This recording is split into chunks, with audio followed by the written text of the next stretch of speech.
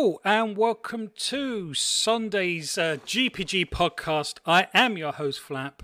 Thank you for being with us. And what a week we've had in gaming. It's not every week that you get a Game Awards and a Halo launch in the same week, a couple of weeks before Christmas. So there's lots for us to sink our teeth into tonight, and quite excited for tonight's show for a couple of reasons.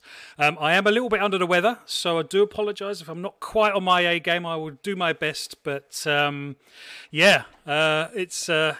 I said, there's a lot for us to delve into today, and I'm really pleased with the guests that we have on today's show. But before we introduce those, just me and Scott from the GPG crew this week. Sadly, Pucks and Luke can't make this week. Hopefully they'll be with us next week. But let's come straight to you, Scott, if that's okay, my friend. How are you? How's things? What have you been up to? And how has your Halo week been? Yeah, I'm good. Thank you very much, Flap. Appreciate it. Looking forward to tonight's show. It's always good to have Pong Soul and Steel Rain on. I'm not too sure if we've had them on together, so I think there's going to be a hell of a lot of energy on tonight's show. I think. But yeah, I've had a really good week. I mean, you've got some Halo footage on the screen now, and that's basically. Yeah, that is literally all I've played since it came out. I've not touched another game, I don't think, in that time. So, still playing a hell of a lot of the multiplayer. Yeah, done my first playthrough of the campaign, started my second, and loving it so far. Nice. Excellent. Well, that's no surprise there at all.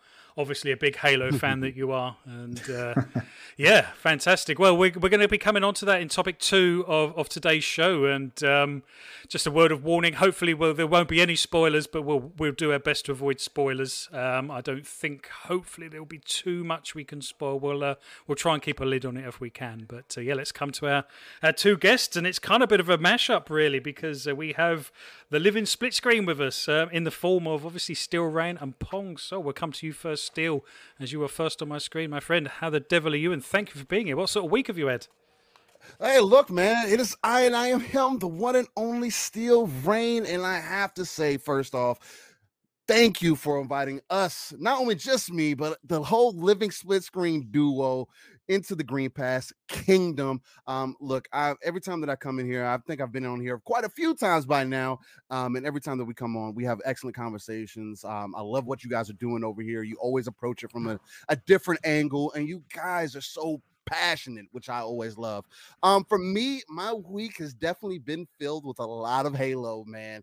I've been knee deep into it, and I'm playing on Legendary. A lot of people have been calling me a crazy man, but I've been enjoying it, man. It's been one heck of a ride for sure.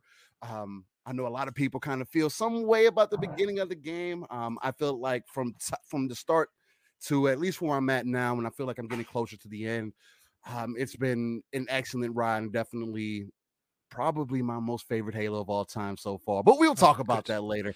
Looks like we have a lot of interesting topics to talk about. It's been a heck of a week, I should say. And man, isn't there, what other great time, as you kind of said in the background, Flap, what other time do you get Halo and the Game Awards in the same week? So let's get to it, man. I'm excited. Absolutely. No, I'm so pleased you're here, and thank you for being here. And of course, the other half of the living split screen, Pong. Again, you've been on separately, but I don't think you've been on together. Thank you for being here, my friend.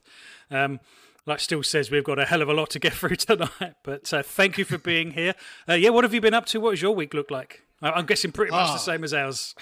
Well, I am always a little different. But anyways, first of all, honored to be back on here. I think this is number 3. But yeah, this is the first time with Steel, of course, my brother from another. Nice. Fantastic that you invited us both. I can't thank you guys enough. You know how much I love you guys. I have been extremely busy during the week, which pushes my weekends around. So I haven't been catching you guys live as much as I've wanted to lately, but that's real life for you. I love this place. I love you guys, and I love the community here. I've been in here for a long time, so it's always a pleasure and honor to be here with you all. Love your thoughts and opinions on all the topics. So, look, this week, it's been Halo, but I am a grazer. So I do have a big catalog of games in my playthrough list, right? So for me, I'm always switching around, but I have gotten probably about 8 hours of Halo in. So I've got a good feel for the game, really liking it. But man, look, people can't forget we still got those 30 plus demos from ID at Xbox that are sitting out there right now from some smaller developers. And let me tell you, there is some great games coming in the pipeline from some small developers. I actually touched on, well, a couple of them we already kind of knew about, but a couple of them we didn't. So nobody's a hero. That one we've known about from Drinkbox for a long time. Fantastic demo out there right now. And then I tried this little game called Blacktail. This game is based on Slavic mythology, and it is really good. First person, but you get to kind of choose if you're going to go good or if you're going to go evil.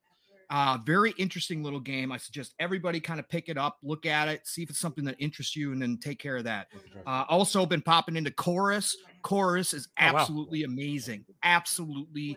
You're into space shooters, please go check out Chorus. It's only $40. It's not a full price game, but go check that out. So yeah, I've been all over the place. Of course, still getting into Skyrim Anniversary Edition and all that good stuff. But yeah, pounding away. I'm over 100 hours into that thing again. So, you know, Skyrim just continues to live on. So it's amazing. But no, great week. Fantastic news. Unbelievable that we get Halo and the Game Awards in 1 week. And the Game Awards, and there was so much stuff in there. I can't wait to talk about it. So let's get down to it, Flat. Yeah, absolutely. And yeah, let's hold on to that thought with Skyrim as well, because I actually quite enjoyed Bethesda's little skit during the Game Awards. That was quite funny. But, absolutely amazing. Yeah, absolutely. Well, yeah, no, thank you very much for being here, everyone. Like I say, we've got some great topics, and we are actually going to start with the Game Awards. But before we do, chat, thank you very much for being here. Please get involved. Don't be shy. If you're new to the channel or you're just listening in the background, please just tap in, say hi. We're a friendly bunch. Yeah, just let us know your thoughts and opinions. The whole show is based on, you know, what we all think. It's not just a top-down approach. Tell us what you think and what your thoughts and opinions are. So let's yeah, like you say, let's get straight into it. Game Awards. Let's go to you first. Let's go to you first, Scott, if you don't mind. What did you make of the Game Awards? I mean, the people, you know, there was there's always comments online, isn't there, after the event. I think people felt that it kind of slightly under-delivered compared to their own expectations. I don't think it was overhyped, if I'm honest. I think perhaps people had expectations of it that perhaps they felt it didn't live up to. But a couple of questions. What score would you give it out of 10? And what did you think of it overall? Oh, starting off spicy, Flap. That's a tough one. So I think maybe part of the way to look at it from my perspective is the time for us in the UK. So I actually watched it live, which was 1 a.m. to like 4:15 a.m. here in the UK. So from my perspective, if you would ask me, was it worth it? I'd say absolutely not. I personally didn't think it was the greatest show in the world, and let me explain why. So first of all, it's just too damn long. It was over 3 hours, not including the pre-show. It was like closer to 4 hours when you factor in the pre-show. Which is just outrageously long for a show like that, especially for us that are in different time zones. Being a Thursday night as well, we all had work the next day, maybe, or some of us would have had work the next day.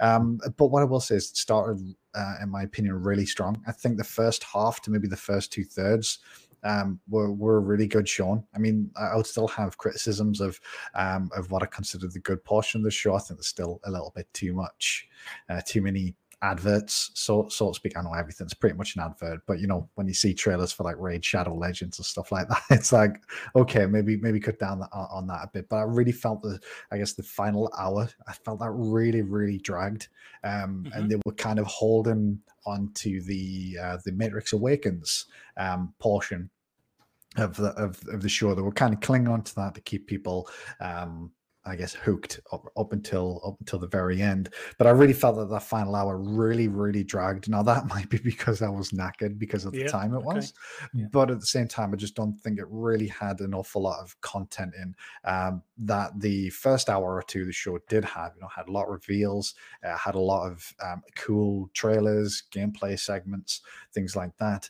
And then my main criticism of it, and this has been my criticism of the show maybe a couple of times now, is the end of the show on The Matrix Awakens, which we're probably going to get to that, I think, later in the show, I assume, Flap. Mm-hmm.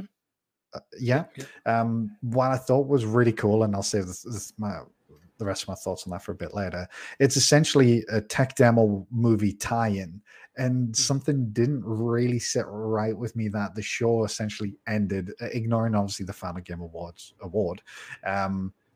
It essentially ended on a movie advert, more or less. You know, it wasn't like this is like a demo for an upcoming Matrix game. It was essentially a tie-in for the new Matrix movie, and they've done that in the past, I believe. If you remember the awful Fast and Furious game that they kind of ended the show on a few years ago, and it kind of doesn't sit right with me that, you know, this show that's meant to be a celebration of games is kind of ended on something more related to movies than games. I understand why that is. It was obviously a really cool demo, but that just didn't quite sit I think with me. I think the cynics among us might say that they actually paid more. Yeah, well, no doubt. Yeah, I mean, at the end of the day, you know, Jeff Keighley's had a lot of criticism thrown his way both before and after the show, I think. But you know, it is a business, and I've not been I guess the nicest towards Keighley in the past, but I do think what he does for the game industry should be appreciated. But I also think there's room for improvement in the shows that he does. So to give the score out of 10, I'd probably give it like a 7. I think this is kind of a fair, but the first half or first 2/3 of the show, I'd say were more like an 8.5. But the second half in the end and really dragged it down in my opinion.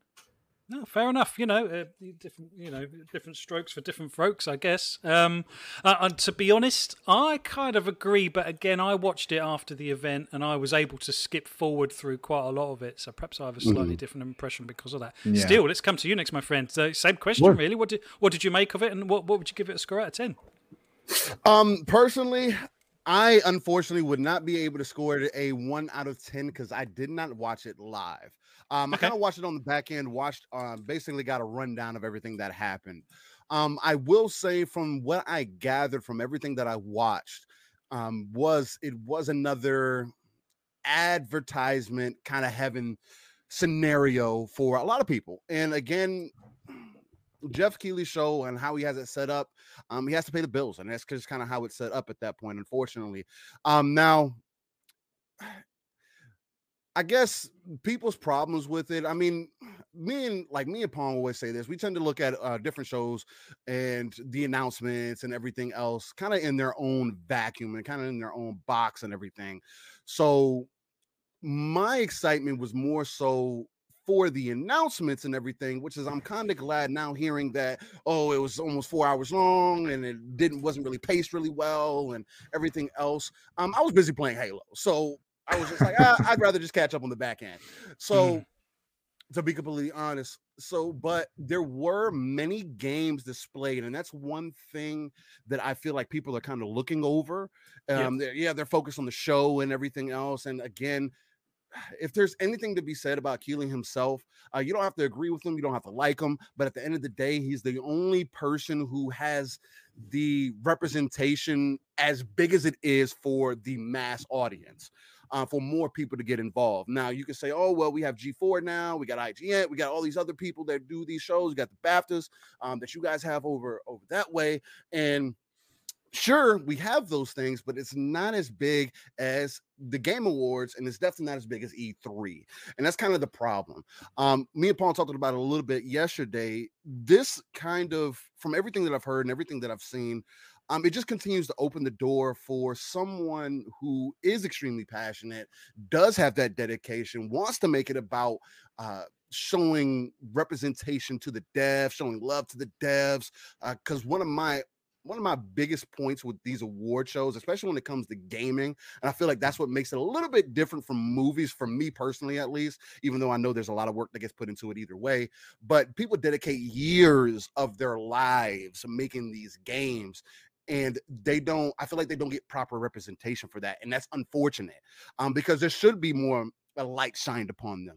Psychonauts shouldn't have to win an award for it to get praise or whatever the case. And of course, the audience is going to praise it or whatever the case, but it'd be nice for something that is broadcasted to a wider audience to at least say, hey, collapse to this game or whatever the case. We really respect everything they do. We just want to show love to the dev because they did an amazing thing here, and then so on and so forth. Now, did we also want to kind of talk about some of the games that were shown there, or just talking about the show overall?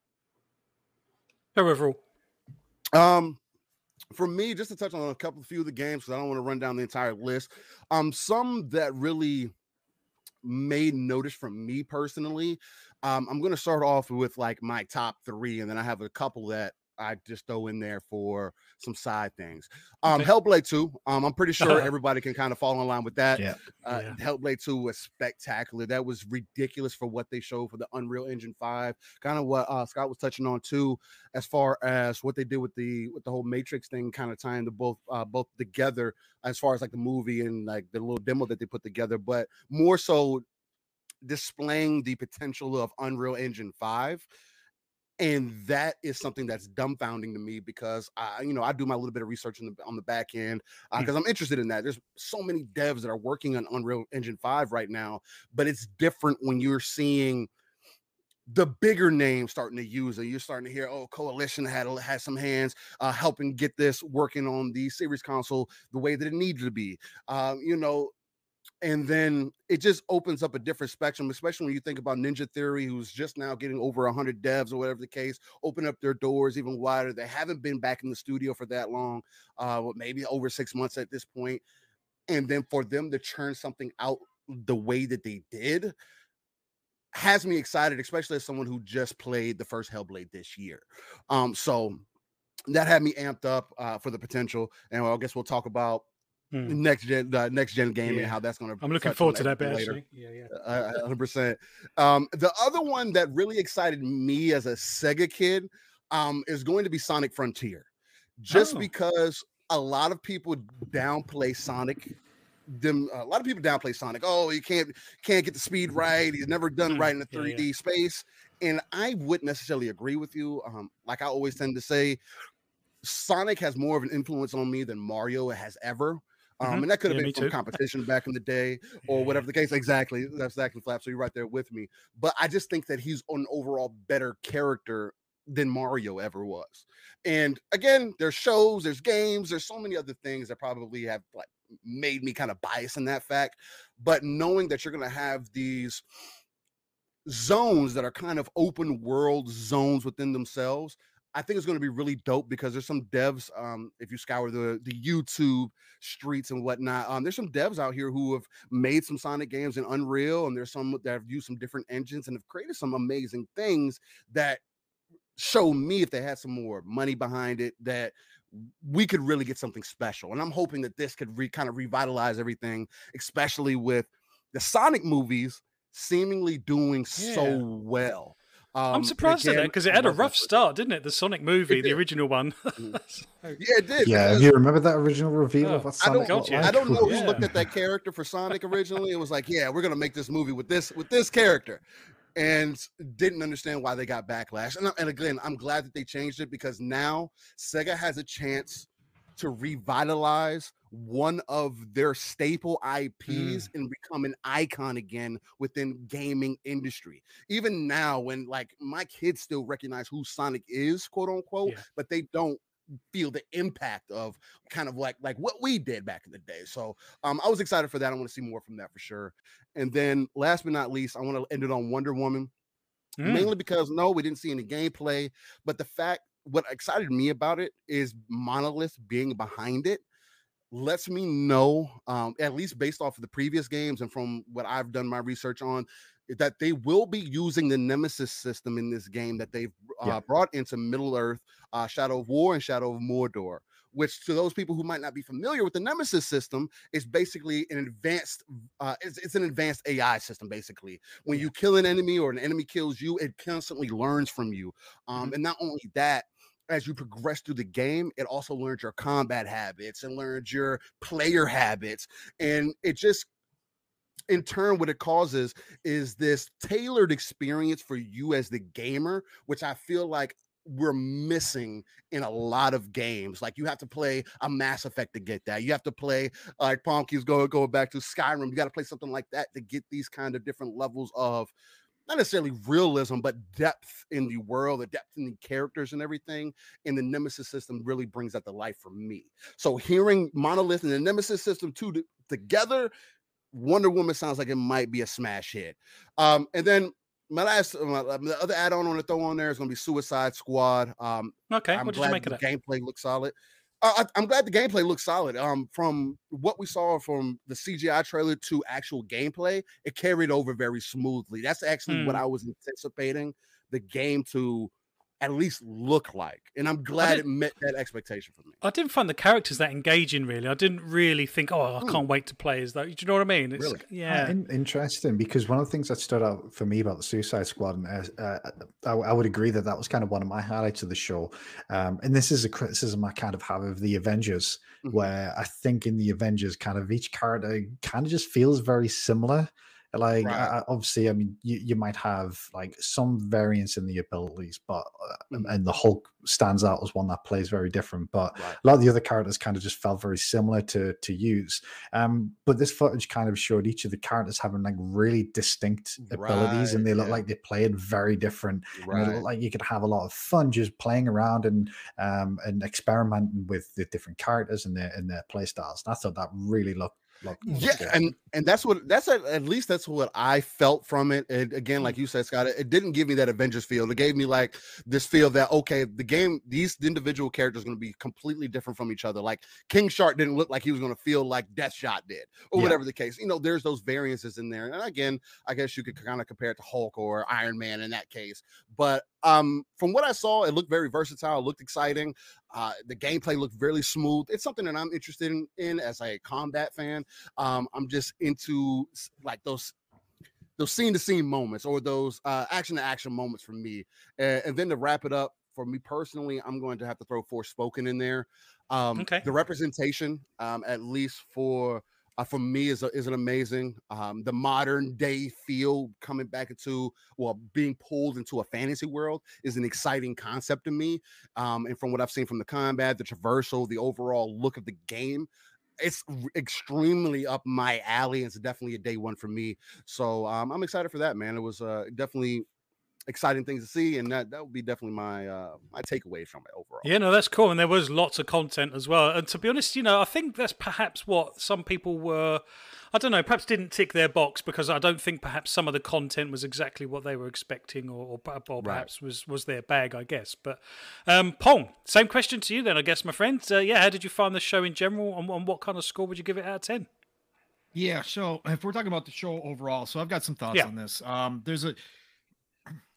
Look, first things first, all credit goes to Keighley and his team for what they put together, and for how they've grown as the industry has grown. We can all have discussions. We can have our own personal opinions about Keighley, but the man has pushed forward the visibility of gaming in a big way with this type of show. Okay. So first things first, credit to him and his team, because they did a fabulous job. That's well said, Pong. That is well said. I do have my criticisms with Keighley, but that's really, really well said. Yeah, and I think it's important that everybody recognize, again, however you personally feel about Keighley, that's fine. We can have those discussions. But at the end of the day, the overall impact that he's had is a net positive no matter what, okay? And it's a huge net positive for this industry as a whole, which means good things for us gamers, okay? So just want to start there. The show itself, I thought, was fabulous, okay? I do look at every show, like Steele said, in a vacuum. I don't judge them against other shows. I just look for it for what it was. Okay. So I'm not comparing it to anything else. I thought they did a great job. Yes. I thought it could have been about a half hour, 45 minutes shorter. I think they could have trimmed it. Now, just to give you all perspective, Mav, Fun Speculation, and I live streamed this event on PM and the PM on Thursday night. We went for a total of 5 hours. Okay. So it turned into PM and the AM by the time we were done. All right. So it was interesting, but we watched the whole entire thing. So, good, bad, and ugly. We talked kind of during some of the fluff stuff, which you're going to get with Keighley anyways. But again, I thought the pacing was very well done. I was scared that Keighley was going to go back to his older days when he first started this, where it was going to be more about the Hollywood glitz and glamour than it was actually about the games. But he didn't do that. He kept the pacing up, I thought, fairly well. Yes, there was some parts where it got a little poor, that there was too much advertising going on. I agree. The middle towards the end definitely had some of that in there. My biggest critique of this show is going to be that you are calling yourself the Game Awards. If you're not going to focus, I have zero problem. Look, me as a gamer, I'm there to watch for the games and to all the new stuff and the world premieres. I'm not, I don't necessarily care about the awards. I still listen to them and I like to guess and kind of play that game of who's going to win and whatever else. Mm-hmm. But at the end of the day, I'm there to watch the content that they're bringing us, right? That's what I'm there for. And most people are. And he understands this, right? But this is supposed to be a moment where the industry kind of takes a night and you've built yourself that way, where you're going to recognize the developers. And like Steve was talking about, and you guys have all talked about at some time or another, the years and years and years of hard work that human beings are putting into our entertainment, right? Yep.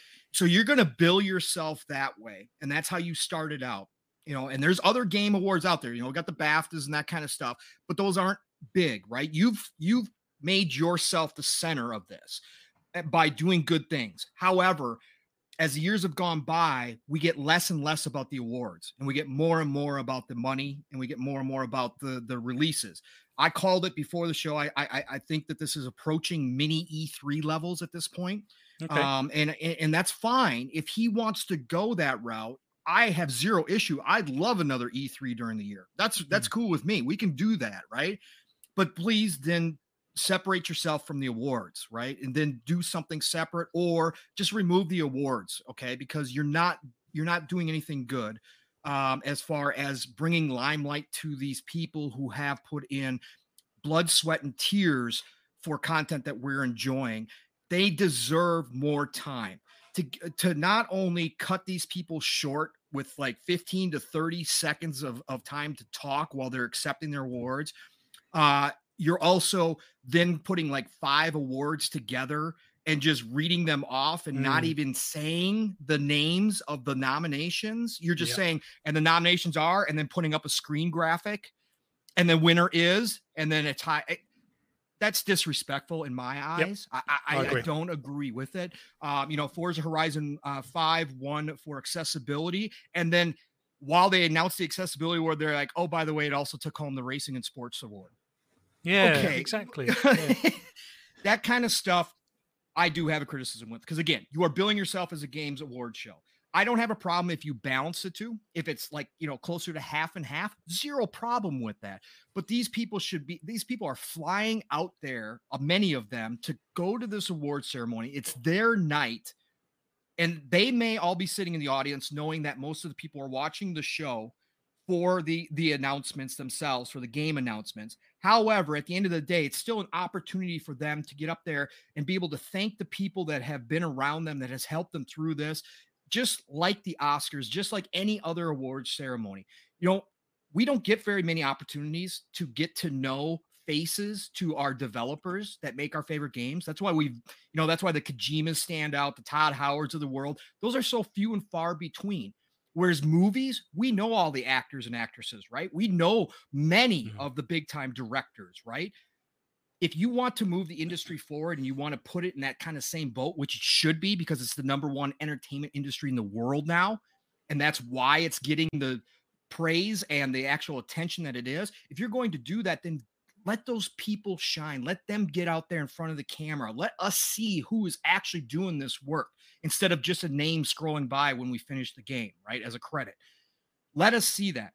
So that's my one critique of the show when it comes to that. But for me as the gamer, the selfish person who is watching it for games, for the person that believes this is the golden age of gaming, this show was off the charts good, okay? Yeah, there wasn't as many like big time AAA things to show as I thought, but all the AA, all the indie stuff that we got, all the surprise announcements that we got out of this, and it was it was front heavy in the beginning of the show for sure, but even through the back end, there was some really good stuff in there. I was extremely excited and happy. My hype for this generation has gone up even further, which I didn't think was possible from this show. And I counted myself. I went through the list 11 titles are now on my list that I had no idea existed prior to the show. 11.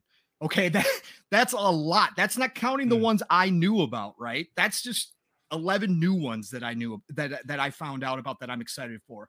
So for me, it was a success. If I had to give it a score, I've settled in at 8.5. I said 8.8 on PM and the PM, but I knocked it down a little bit as I went back and thought about it. 8.5, again, for the critiques that I did have, the pacing, too much advertising towards the end, especially in the way he treated the awards. I did knock it down for that. But overall, again, the selfish person, the person who just went there to see new games, world premieres, trailers, all the good stuff, man, I got everything in buckets when it comes to that. So I was happy when I walked away from that award show. You know what? I mean, I wholeheartedly agree. I mean, but surely he has the Summer Game Show side of things to be able to do those sort of promotions. I really agree, because, you know, if he wants to do that, then the Summer Games Fest thing is the place for that, in my opinion. Because, like you say, you know, the Game Awards should be about Game Awards and the games themselves, rather than kind of everything else. And like Scott was saying, you know, particularly a movie tie-in as well. That was just, I'm just a little bit disappointed by that, to be honest. I think it was KSNT. He was saying, look, you know, let's not be under any illusion. The Game Awards are a business first and foremost, and you know, absolutely. I get that. I get that. 100%. You know, got no problem with that at all. And you know, if there's some money to be made on the side, you know, no problem whatsoever. But yeah. That whole kind of just flashing up on the screen, the nominees are, oh, and by the way, this is who won it. It's like, well, you're not even pretending to try and make it about the Game Awards at that point. It is literally just about, well, kind of making money. I mean, I've got my cynical hat on, to be honest. I know he has a passion for the industry, and like you say, I wouldn't be without it. I am grateful for what he does, but that is a critique I would certainly point in that direction. And it is you know, let's face it, it is a fantastic platform. And to be honest, when you think about it, Microsoft, Nintendo, and Sony didn't really turn up. I know we had, you know, we had a showing from all of them, but not in a huge sort of way. I guess Hellblade 2 Nintendo didn't even show up at all. No, exactly. So Hellblade 2 is probably the biggest. Yeah, I'm trying to think what they actually brought, Flap. So Microsoft obviously brought Hellblade 2 as a standout. Sony, I guess they brought a Horizon trailer, but just you know, about. I mean, we've seen loads of that game now. Nintendo.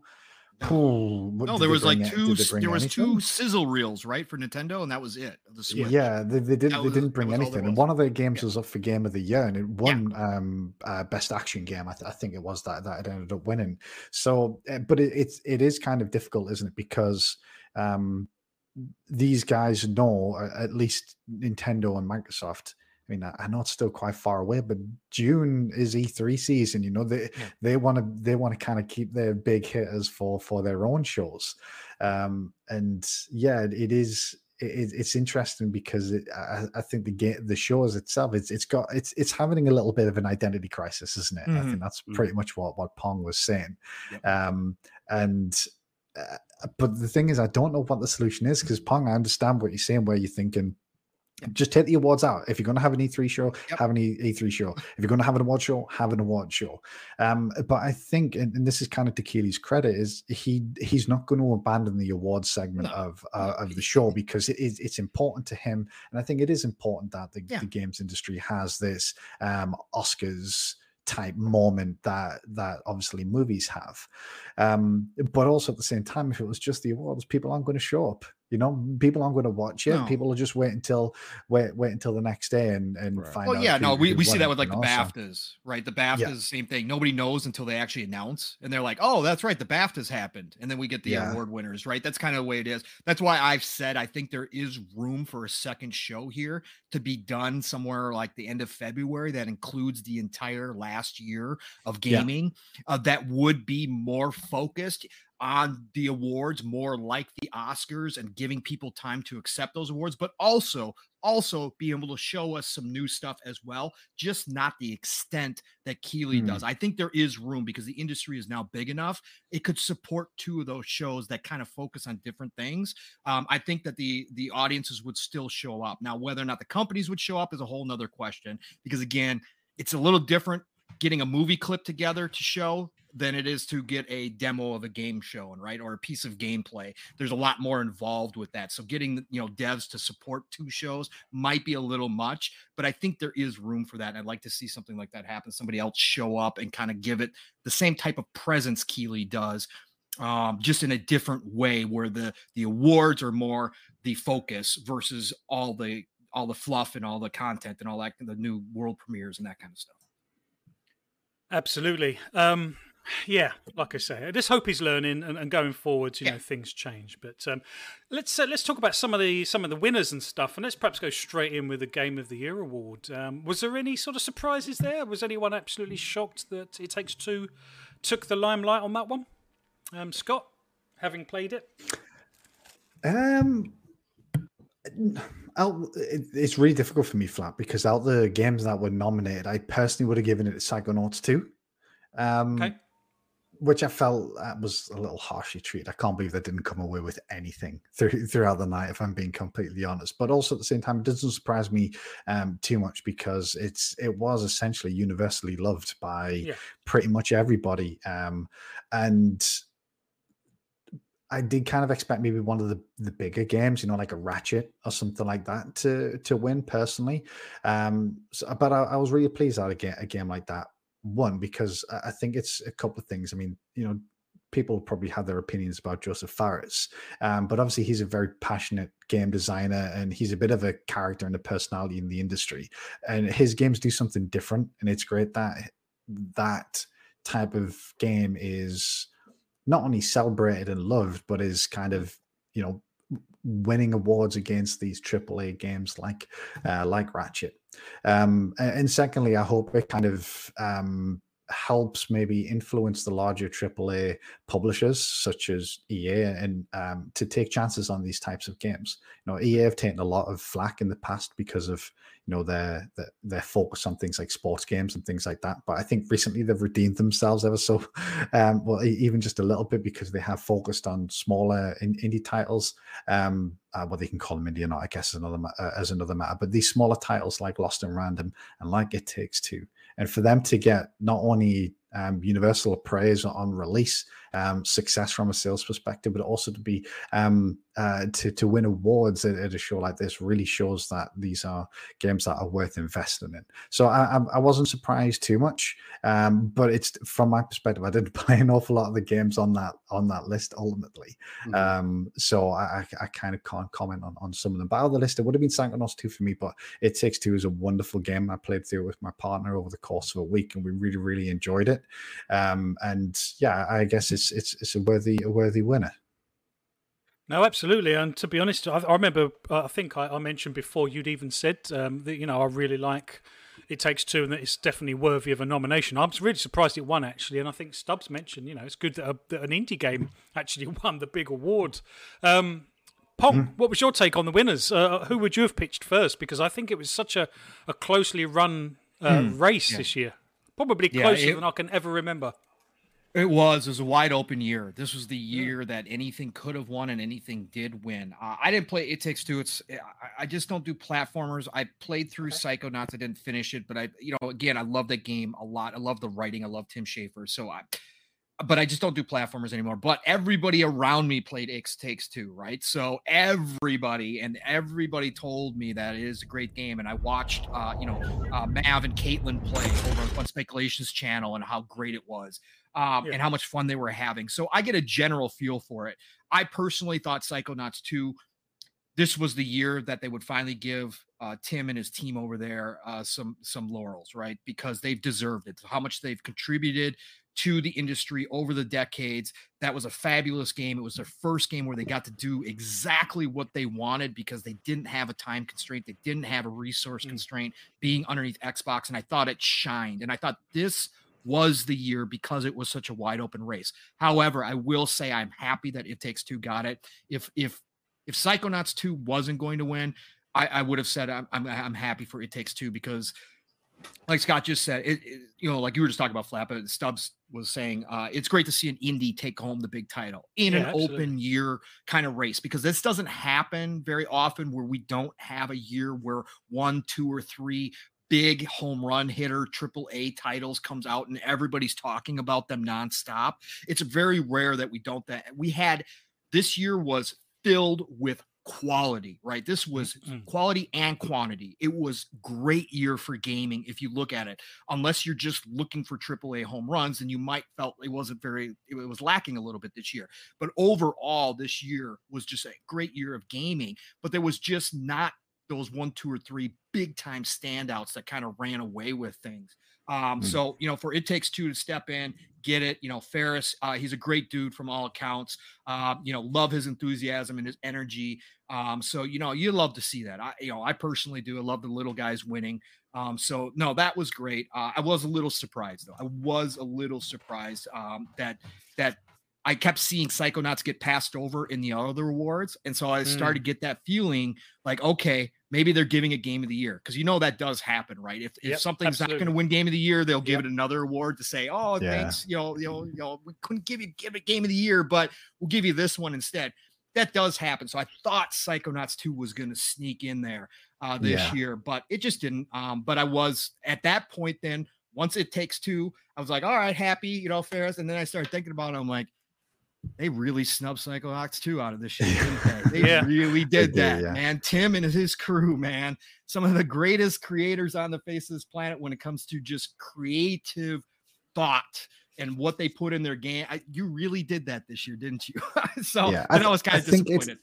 I think it getting nominated does at least acknowledgement of the game, Pong, which I'm sure that they would have been pleased about. This, we've got to remember, this was a game that was kickstarted originally, and the first game, while it was kind of like a bit of a cult classic, it wasn't that widely well received. Correct. And then this game, people have loved it, and it's probably important to mention, I know we're talking specifically about the game awards, but I think Psychonauts 2 is in a lot of people's own personal sort of game of the year lists, and there's one another. So I do think that's at least good for those guys. Honestly, I think it works both ways though, Pong. I think because when Metroid Dread won Best Action Game, I think it was, I was like, right, well, that's not getting Game of the Year. I kind of felt a similar thing there. Exactly what I said.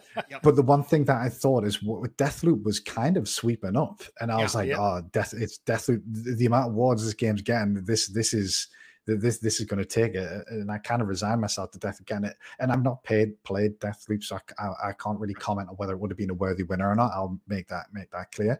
But just as it was sort of picking up some of these awards, some that I didn't necessarily agree with, like Best Art Direction, for example. That I thought, all right, this is going to, that should have been The Artful Escape. Artful Escape, yes.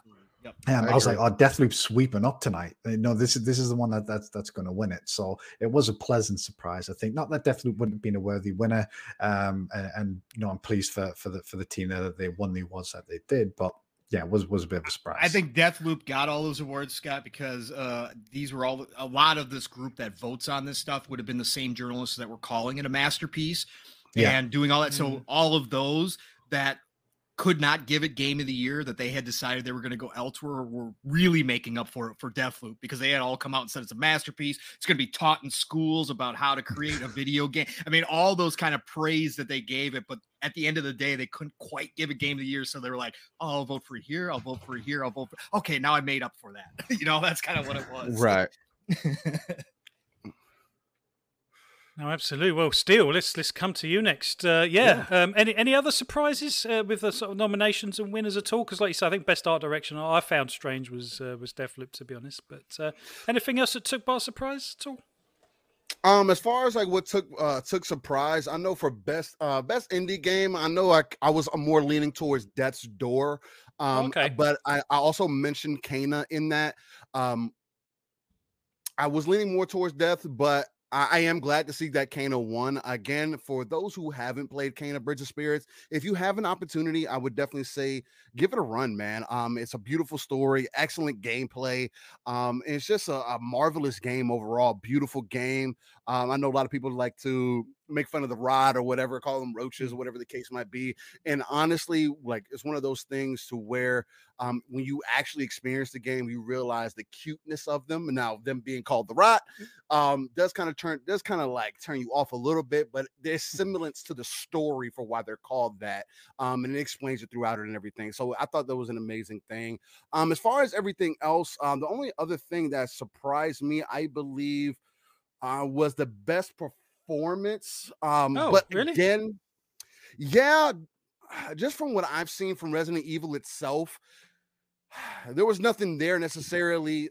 Even if it was Lady Dimitrescu or whatever her name is, I haven't played Resident Evil, so I honestly can't say, oh, it wasn't that great or whatever the case. I just kind of figured it would end up going to Giancarlo Esposito just because of him as an overall actor. Has always been great in every single thing that he does. And from what I've seen from Far Cry, it looked like he did end up nailing that one too. So that was surprising. But everything else, I mean, it was pretty much right in line with anybody else's anticipation. I'm pretty sure that I know me and Pong kind of went over it the weekend prior, and we pretty much nailed 80% of it. Cyberpunk should have gotten best soundtrack. Except Cyberpunk. Cyberpunk, that was should have gotten best soundtrack. I felt like that was a snub. Yeah. What ended up getting it for best Nier Replicant. See, not compared to that Cyberpunk. I understand. Like, no, I'm right there with you. Now for Nier, I can understand that. Because my wife loves Nier, and I can. So when I'm sitting here playing the game with her, she's knee deep into that. Beautiful music. It's an amazing. I'm like, turn that up a little bit. Let me hear that. Yeah. And I love the music in Nier, especially in the Automata. That one's also amazing. But yeah, I guess that makes sense. But yeah, other than that, nothing else really surprising.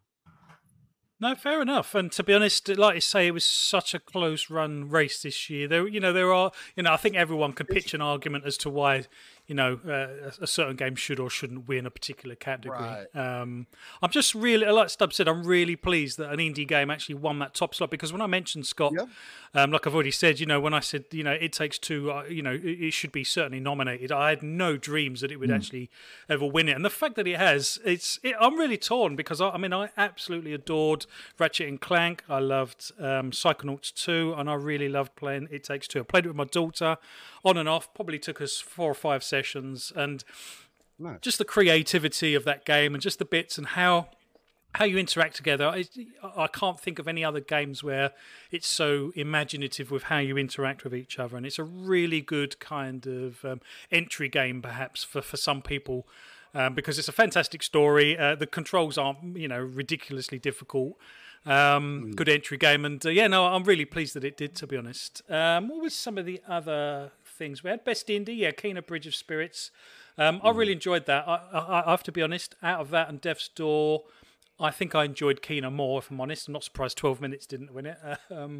Best action game. We haven't got Luke here. Has anyone on the panel played Returnal? That one best action game. It beat Far Cry 6, Deathloop, Chivalry 2, and Back 4 Blood. No, I have not played it. I do think that's kind of strange, though. It kind of leans to the credence of the Game Awards themselves again. When you see, you saw it with Forza, now you're seeing it with this. Where I'm not saying that Returnal is not a good game or whatever the case, but for a game that didn't do well overall in sales, that didn't quite make sense to me, especially when a lot of the complaints are how difficult the game was and everything else, and it being more of a niche title. It didn't make sense for that winner. But to each their own. I haven't played it myself, but hey. Yeah, I think Returnal was quite the critical hit, though. I think, and obviously the people who are voting for this would have been the people that were still rating it quite highly when it came to reviews. But I think it does kind of highlight maybe kind of what we've touched on a little bit already, is kind of like how maybe the voting went down, because Returnal wasn't nominated for Game of the Year, to Luke's dismay, but it was winner of Best Action Game. Exactly. Ahead of Deathloop, which was nominated for Game of the Year, and they're both action games. Which, from what I've heard, had a lot more hype behind it. Like Pong said, "Oh, this is going to be the game they're going to teach everyone." Why didn't Deathloop get it? It's just weird. But Deathloop won Best Game Direction. That Returnal was also voted in, but also Best Game Direction had It Takes Two and Psychonauts 2 and Ratchet. Right. So I do kind of get a sense a little bit of, as we kind of said, I think people maybe look at what they voted for in other categories and kind of feel like they want to give a game representation in a category. So while Deathloop might be the game of the year, the best action game might be another one, despite the fact that Deathloop was also in that category, because they wanted the game that didn't get nominated for game of the year or vice versa to kind of to get that recognition, if that makes sense. It was a little and strange. Psychonauts 2 should have won Best Direction, right? They should have slipped that one in there instead of Deathloop. Again. Yeah. Again, kind of like y'all said, though. I mean, you could kind of argue the winners and everything, exactly. But it just kind of holds credence to there should be a better way to do these awards, because there's also other games that should be in these conversations that aren't there, which that I don't get necessarily either. But I mean, to each their own. Hopefully, it'll continue to get better as we move forward. Fantastic. Scott, have we got some comments that we just need to quickly go through? I've got another bombshell I want to throw the panel just quickly. But Scott, before I do, okay, yeah. Scott, have we got any chat that we need to get through? Definitely. So we have the Gina who says they really need to sack off the musical pieces. I guess that's in when we talk about the length of the show. Steel Rain, you're not going to like this, but Santa BMG said Sonic should be taken to a vet and put down, which I really disagree with. BMG, you're causing some beef there, man. Can we block him? Is there any way to block him? It's crazy. Don't worry, he's already had his moderator privileges revoked for that one. So, BMG also says that he thought the show opened strong, but the last hour was a snooze fest until the Matrix bit. I think Flap, you mentioned this, but Stubbs mentioned it was good that an indie game won. That was big that an indie game won game of the year. And then I've just seen one from indie that's come through there, which is kind of touching on what we've just been saying, which is if one game won all the categories, it would be boring. Which I think is very fair. You know, when one game kind of just sweeps up every award, it is a bit boring, isn't it? So it's good that there's some variety in the winners this year. It would be boring, but if that game deserved it, then that should that shouldn't be a blocker for it to happen. And we've seen that in movies before, where a movie sweeps awards, right? Because it's so good. So if that was, again, this year isn't that. There was so many good games this year, and that's exactly it. This is exactly the fact that one game didn't wipe the board isn't a testament to how one game absolutely dominated. It was just how great all of the games in these categories were. It really was. Each one you could really put an argument as to. There was only a couple of sort of outliers. You sort of think, blimey, really, why are they in that category? But it was fantastic. And let's go with this bombshell, and we'll go through each one quickly. So, let's go into speculation town a little bit, and be used to that on Fun Speculation Show. 75. Let's talk about rainbows and unicorns. Let's go. Let's talk about 2022 because let's assume that Ragnarok is coming next year. I think lots of people think that it might not, to be honest, but let's assume it is. So we're going to have Ragnarok, Horizon Forbidden West, Starfield, and guys, do you think Halo would actually sit in next year's Game Awards potentially? I mean, obviously it kind of should, but whether it would or not, I don't know. Guys, what are your thoughts on next year's Game of the Year award, given those titles? I've got 4 off the top of my head, so yeah. I guess I'll kind of run it down first, because I don't have too much to say. But just based off of previous experience, if Star Wars Fallen Order wasn't going to win, Halo's not going to go in next year. Fallen Order is another game that I felt like was snubbed, and it should have rolled into the next year, and it didn't. And I feel like it's the same thing going to be with Halo. They're not going to treat it that way. It fell outside the time, and that's what kind of makes it unfortunate.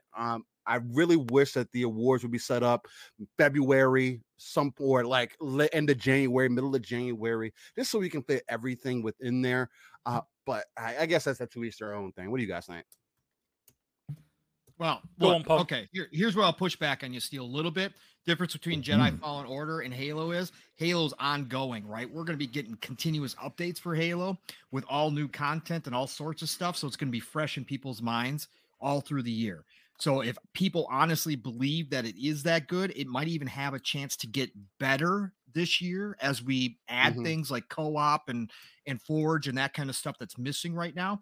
It may actually do enough for itself where they actually throw it in there, right?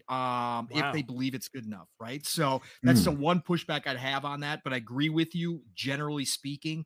That's the case. We saw Hitman 3 get snubbed this year from any nominations. That game deserves some nominations as well.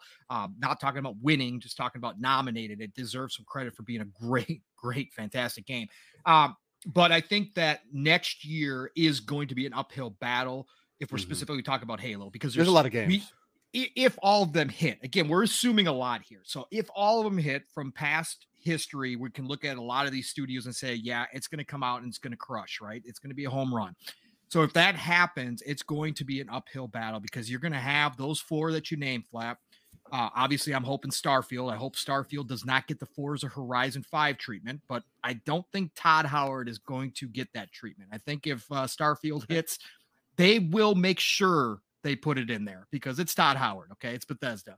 But if you got those 4, think about all the smaller games. We got Stalker 2 coming out in February. That could hit. We've got Redfall coming out in the summer from Arcane. That could be a surprise hit as well. If anybody's going to change the looter shooter genre and bring something different, it's going to be Arcane. That could be a huge hit as well. So there's enough stuff. I mean, we could have Forza Motorsport 8 will never be up for Game of the Year. We already know that. But anyways, there's so much that we don't know in there. Breath of the Wild 2 could sneak in there. That kind of stuff. I think it's going to be an uphill battle for Halo. If the ones that we even know are coming hit well, it's going to be an uphill battle. But if they don't, if one of them slips up, Halo could take that final spot in the nominations, just because it's fresh in everybody's mind next year. Yeah, potentially. Absolutely. Yeah, definitely. If they release some story content or something before that time too, that could definitely lead credence to that. So I definitely feel you on that.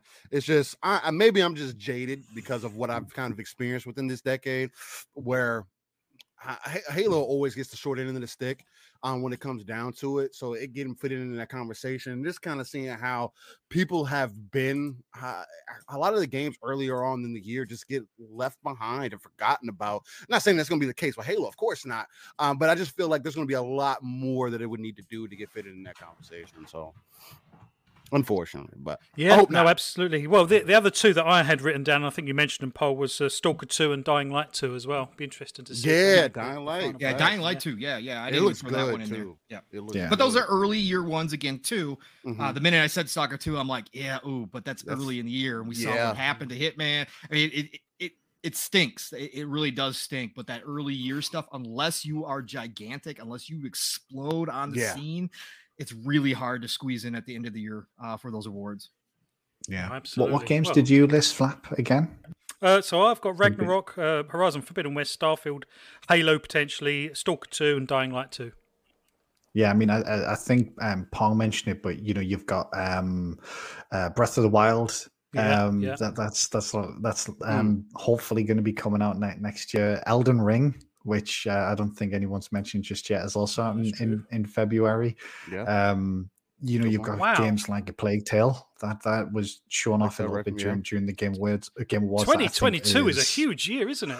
Wow. It was supposed to be dead, it's man. Massive. Yeah, it's going to be ridiculous next year, and that's just the games that we know about. I'm sure there's going to be some games that are announced early next year to come out towards the end of the year.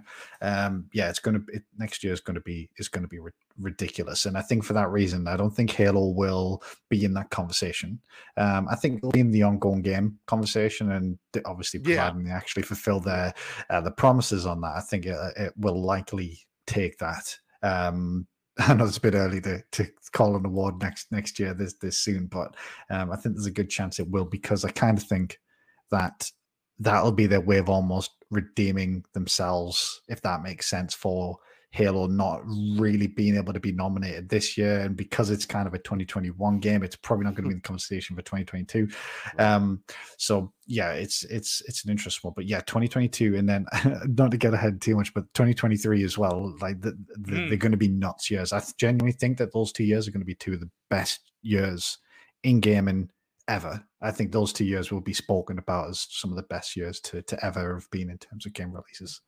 Well, Pong Soul # golden years of gaming. Absolutely, we did that as a topic a few weeks ago. Yeah, we did. Yeah, Wow. Yeah. Like I say, I really enjoyed 2021. What a great year 2021 was. I know there were some delays. And to be honest, there were some things pushed back into 2021 that we actually got. Obviously, Halo being probably the main culprit of that. And finally, and thankfully, it's finally here. You know, not in its complete final state, as you said. It will evolve as the year goes on. But wow. Well, thank you very much. I think that wraps up our first hour of the show and our first topic. We do try and run a 2-hour show, so we've got to squeeze the next two topics in the next 60 minutes if we can. Chat, thank you very much. I love the chat. You do challenge us, you challenge each other. That's what it's all about. These are all opinion pieces.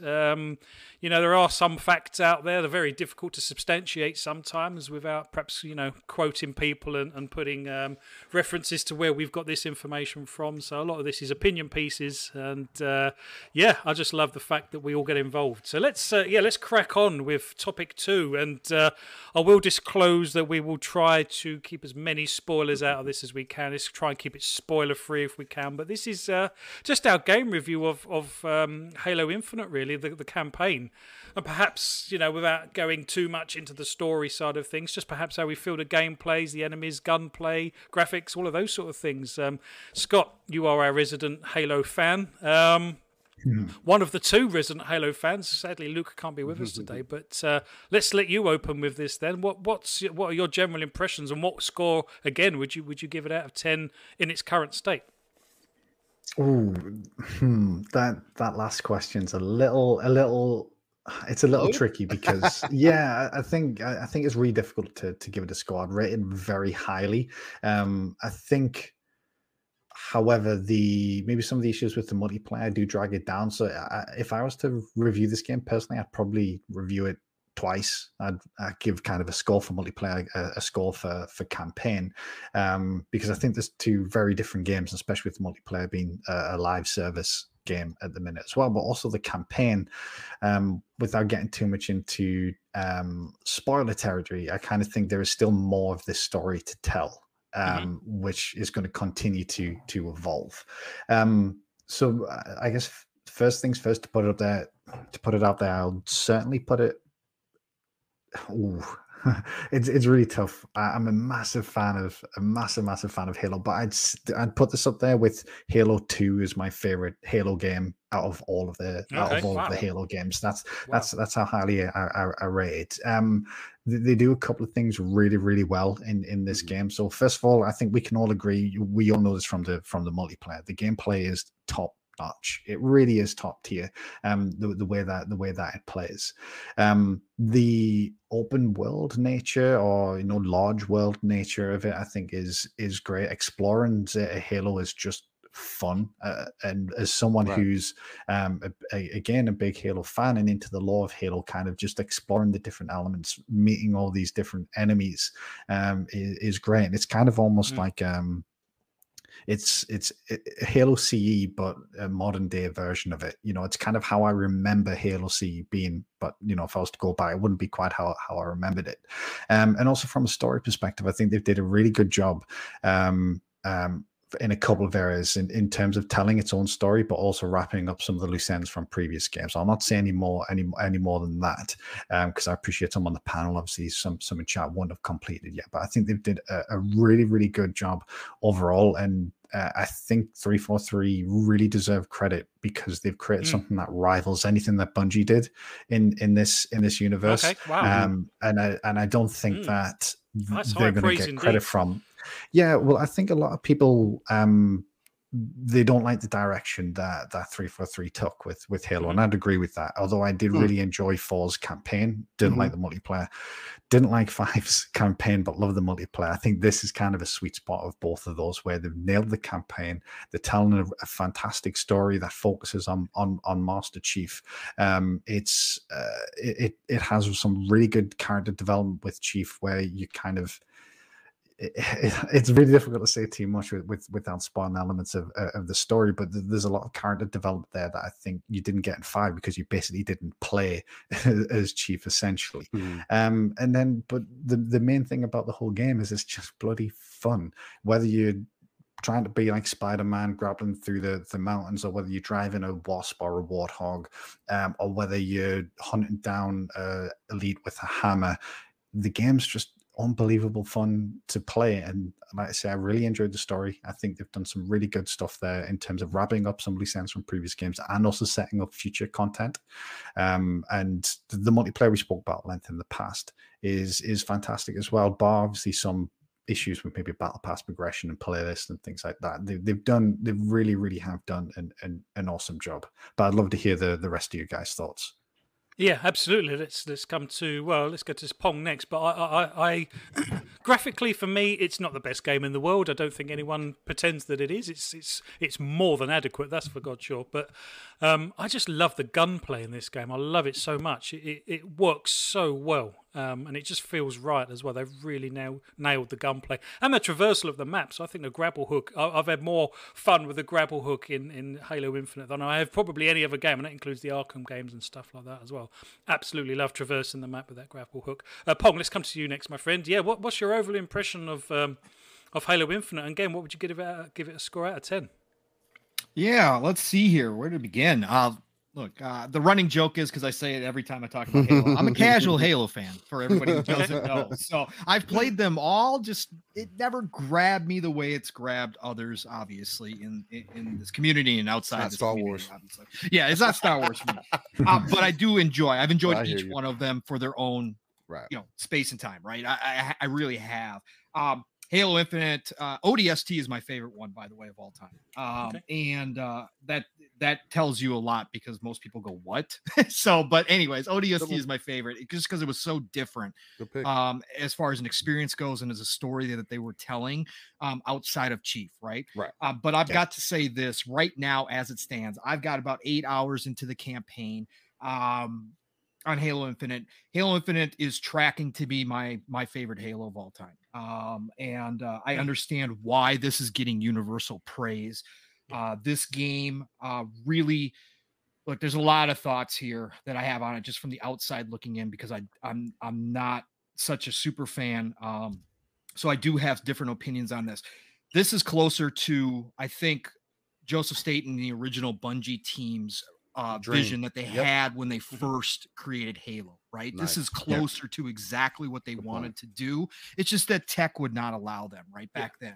Good point. And I think that right there is why this is such a great experience, because I really think it lends well to the entire lore behind Halo and the entire feeling that you're supposed to have, being this, giant of a man running around in armor, almost in superhuman fashion, with these incredible weapons, taking on hordes of enemies by yourself.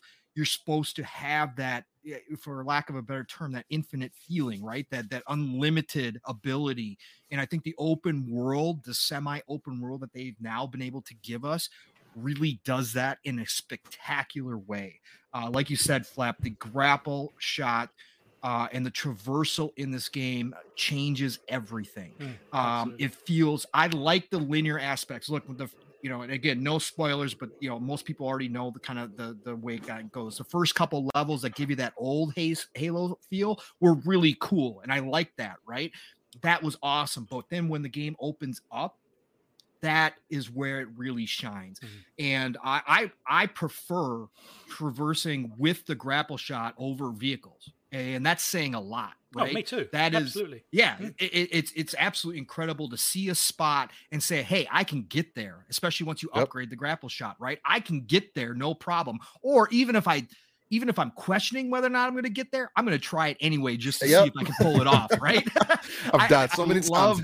I love that aspect. And the gunplay, as always, is as polished as you're going to get in a game. And that obviously is so important to what you're doing, in all these battles. And they have not lost anything. And obviously we found that out in the flightings early on. This is some of the best feeling, gunplay that we've had out of 343. They really have polished it up. It was always good by no stretch of the imagination. Am I saying it was bad? But they really tightened it up. Every gun has punch. Every gun has a different feel to it. In this open world, again, just the ability to approach different objectives, or missions, or whatever you're taking on, or even just a random group of enemies, to be able to approach them from any means necessary that you want to use any. Look, the world is littered with weapons. Okay, any weapon you want to get, like you could pretty much have. Like there's a point in time, and I think Mav said this the other night on Xbox Ultimate. It's actually annoying to only have 2 slots because I got to decide which 2 weapons I want to carry around. It sucks. So yeah, no, I love this. I love where the story's going, even though I'm not heavily invested and deep into the lore as some people are. I love how the story is progressing. I know some people have had some qualms with it, and that's always going to be a point of discussion, especially amongst the hardcore Halo fans. Again, people have their own ideas about where stories are supposed to go, and I get that. You know, had many examples of that in my lifetime. What Disney's done to Star Wars, I can't agree with, but whatever. At the end of the day, I think for me, the story is good. I think the addition of Joseph Staten and bringing back that stability and that old school Halo knowledge that he has from writing the books. He wrote lots of the lore from Halo, right? So this guy knows it inside and out. That is all apparent when you're playing this game. So I think this sets up Halo if they are truly going to try to go through with this 10-year plan, which can be discussed whether or not that's reasonable, whether or not that's something that's going to happen. If they're truly going to go to it, Halo Infinite sets that stage perfectly. And they are going to be able to expand upon this in so many different ways that this is just, and Steele and I talked about this on Saturday. This is, for me, this says to me that Microsoft and Xbox are finally doing what everybody's wanted them to do with Halo, which is try to make it as big as Star Wars or Star Trek, or name any kind of big sci-fi, genre-defining story out there. Halo already has that lore built. They've just never done a lot with it. But now we see the Halo TV series. We see a Halo Infinite with a 10-year plan, supposedly. Look, if all this stuff hits right, all the Halo fans, even the casuals like myself, are going to get things that they've always wanted. I do not doubt if the TV show takes off, we get a major motion picture out of it. Okay. It's time. Halo is here now. The king has returned to the top. All the people that forgot why Halo was such a phenomenon back in the day are getting blindsided and slapped upside the head. And like, now you remember? Oh, that's why. This is why. It's a great story. It's a great world. It's a great universe to explore in. And this Infinite right here is hitting all the right notes for a large majority of the Halo community, which is the hardest thing to do because it can be very divisive, and it has been very divisive in the past with different decisions made. 343, and let's, again, this whole 343 versus Bungie thing, there's a lot of Bungie at 343. So a lot of that DNA is still there. Look, they finally put it all together, gave us a multiplayer and a single player experience that are both top tier Halo experiences, and brought the entire community for the most part together. There's criticism out there. They're working on things, but for the most part, everybody is saying, from what I've been hearing, this is one of the best Halos they've ever played already. So that's just going to continue to grow as the years go by, especially if they're expanding upon it. Love what they did. Congratulations to 343. Rocky road to get to this point, but they pulled it out at the end, and they should get all the credit that they do deserve over there. You know, it's made me a happy camper playing through it. So I love it. No, I feel exactly the same. Score wise, if I had to score it, I think the reviews have been spot on. I would give this right around probably an 87, 88. I think spot on. I will say this just to end. Sorry, I know I'm carrying on, but this is what I do. I will say to end this, co-op was needed for this game.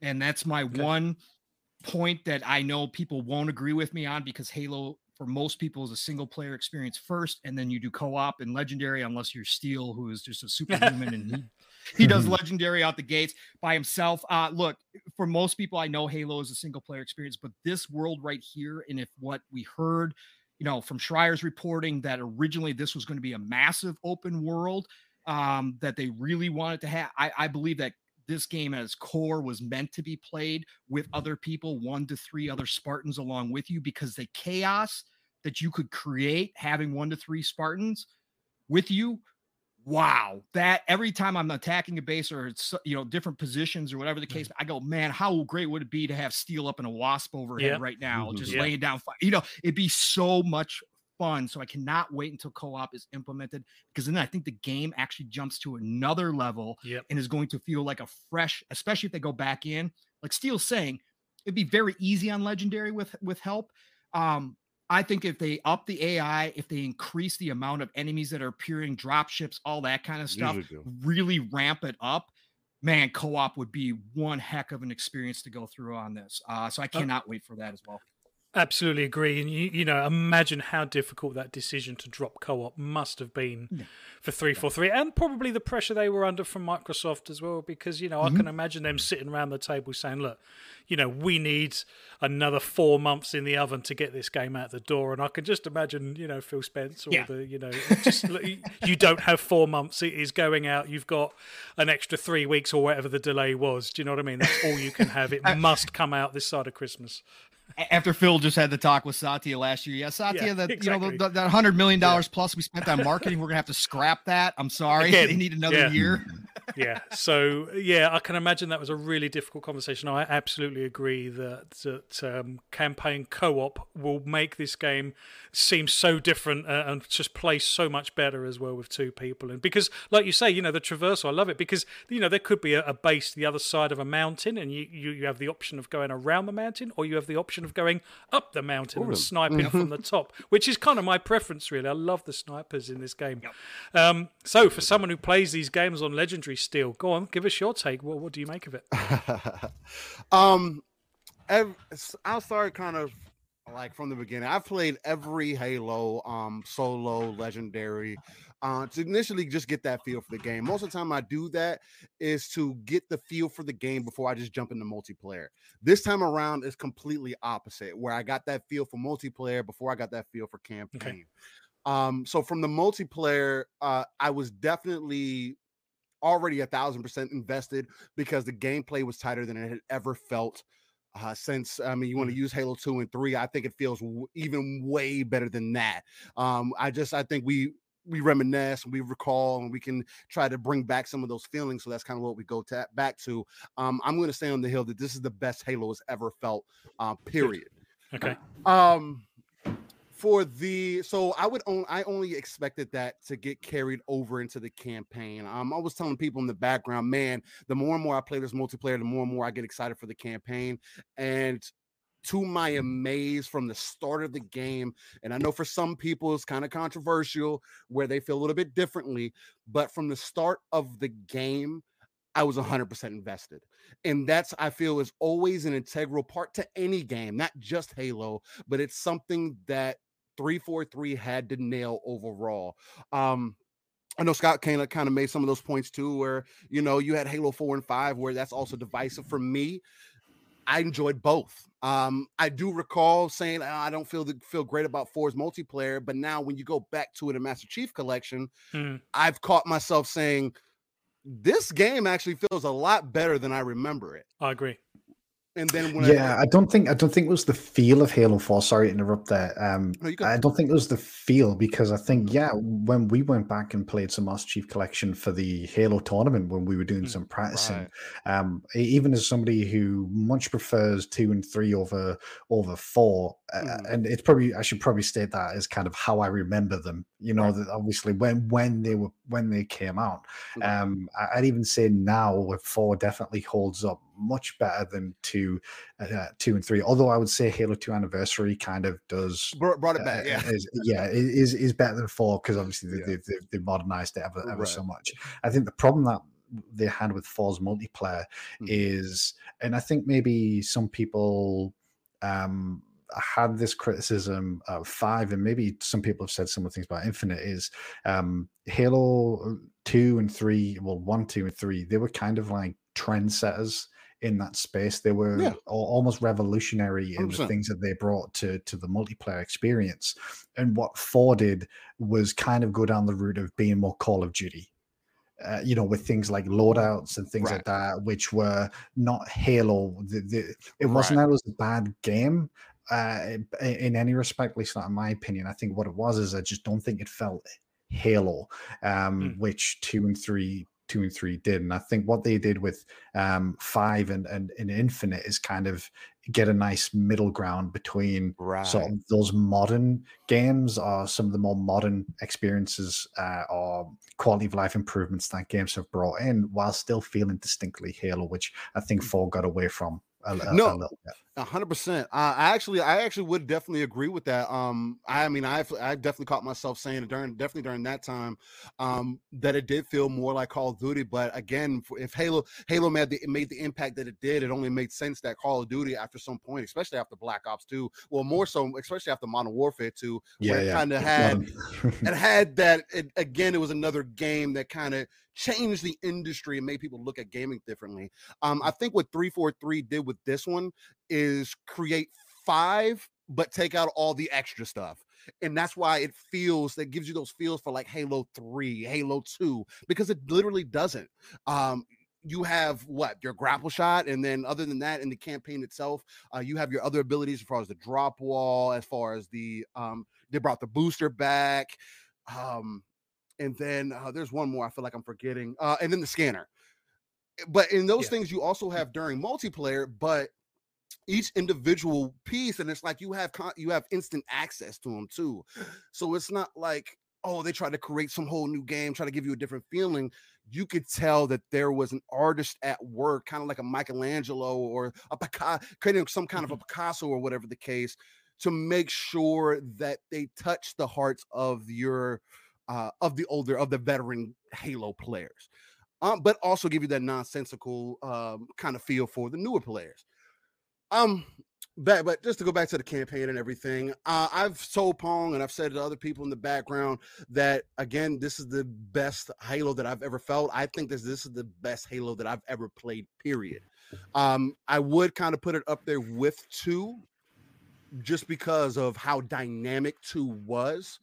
But again, you're telling 2 different stories, whereas this one, you're getting back to the basics. Hey, this is about Chief. What's going on in this world? Why is everything this way? And the story seems to...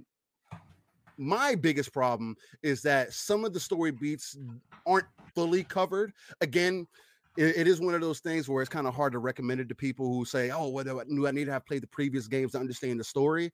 And to be honest, you have to at least look at a YouTube video to make sure that you get what's going on. Now, I'm involved in books. I know the lore, everything else. It was just kind of, there was still some pieces in there. I was like, all right, well, how does this end up working out? And Scott, I mean, you may know those parts, which is why you're probably so excited to talk about it and everything. Which is, I'm excited as I'm getting closer to the end to see how they really tie everything together, because we've been kind of hearing things up and down about that. But from the moment to moment gameplay, it's unbeatable. Jeff Grubb made the best statement about this, and I like using this. It's a Halo-ass Halo game. And that's exactly what I wanted. It didn't need to be anything else. It didn't try to be Call of Duty. It just needed to be Halo. And that's what people were. I think that's the biggest complaint from 4 to 5, is that it just didn't feel like Halo anymore. It felt like it was trying to be something else. Again, things have to kind of advance, things have to kind of change, and you have to go through growing pains sometimes. But for this game to have been in development hell, for lack of a better term, and for more information that we're seeing, and for it to be as polished and as put together, and to give me the butterflies in my stomach when I get the story beats, when I get that moment-to-moment gameplay, they did something right.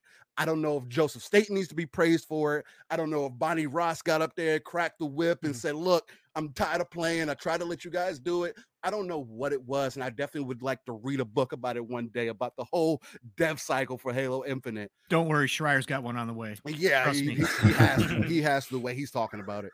But it's crazy to think that they went through all of this. Our worries were, man, we just want them to put a good story and a good multiplayer together, and they did it. 100%. And if I had to give Halo a rating, it's really on the edge of 9 to 10 for me at the moment. Okay. Yeah.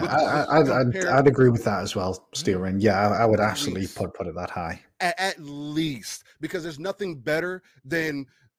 I'll just give you an example. There's nothing better than getting your crew together on your Razorback, giving them the custom weapons, your custom weapons or whatever, and then just running up on a group of enemies and them just taking everybody out, which is, I understand, like me and Pong kind of went back and forth on this yesterday. I understand why people feel like it needed co-op. Would have loved for the co-op to be there. I'm still going to stay on the hill. I do feel like I don't think co-op was in their original plan for this game. I think a lot of the backlash for you're wrong. That could be, I'll take that. But the reason I feel that way is just because of so much of the backlash that they got for the story, then the backlash that they got from the multiplayer. I feel like there's a reason why, other than it going free to play, why it feels somewhat separate from each other. Even though I personally can't separate it. As much as they say, oh, it's its own game, I don't separate the new Modern Warfare from Warzone. It's still part of the same game. Like, it's just Warzone. I can just jump into that multiplayer whenever I want without having the campaign downloaded, which is a benefit to me as a gamer. It's taking up space. Whereas this, it's the same kind of scenario. It's still Halo Infinite. It's not Halo next level multiplayer. No, it's Halo Infinite multiplayer. So it's still part of the initial experience. You just don't have to need the campaign to play it. But yeah, I would definitely put it up there. I feel like there's a lot of other things that are getting put into work. Again, we're seeing some playlist updates coming now. I think for a lot of people, there's a lot of entitlement. Me and Pong go back and forth about this, just talking about the craziness that goes on with the world overall. I think a lot of people just feel entitled to a lot of our games now because we spend so much time, we spend money, we look at these different things that are going on within the industry, and we're like, oh, we want it to be this way. When sometimes you just have to sit back, relax, and just enjoy the game for what it is. If it's not for you at that moment, unfortunately, we live in a time where you can play a different game. You don't have to keep playing this game, where kind of back in the day, you were stuck with that game. You had to just enjoy it for what it was. Now you have options. Just keep that in mind. But I love every little bit of Halo Infinite. I can't wait to finish the story out. Maybe me and Scott could start a little rumor mill about that. What possibly think can happen, especially tying in some of the things from the books and everything. But yeah, it has me thoroughly excited. I haven't had this feeling for Halo overall. Halo 2 is was the best campaign for me. Halo 4 gave me the best feeling overall. I always felt like 343 nails giving life to Master Chief, a man in a suit that we've never seen a face for. Emotion and this connection that you feel to him, especially. And this is not even, I don't want to consider this a slight spoiler, but there are other Spartans that you do run into throughout the world who have died, in that interaction between them. It's not like you see them die or anything. They're just in the world. But the interaction, when you see Chief see them in person, you could tell that there's something psychological going on there, that he just keeps pushing along. So I love it. Yeah, just on that point, the kind of what they do really well in this game, I think, is they really get the emotional element of Halo and the relationships between the three main characters that you encounter, but also the relationship between Chief and Cortana, and even touches on sort of the relationship between Chief and Halsey, for those who are maybe a little bit more familiar with the lore. But also kind of the relationship between Chief and his fellow Spartans, and you've just touched on it there. And they do a really good job of conveying that emotion without needing to oversell it. You know, Chief isn't crying, but there's sort of subtle nods to how he's feeling and how he's processing things, even just by the writing, which I think is really good. In particular, sort of how they write Chief. The delivery by Steve Downes is fantastic as well. And that's something that I don't think I've seen enough spoken about, if I'm being completely honest. And honestly, Steve Rain, I'd love to do kind of like a full spoiler cast talking about the backstory, the future. Love to do something like that, because there is so much to tell and so much to talk about with this game that we obviously don't want to go into too much at this stage. Exactly.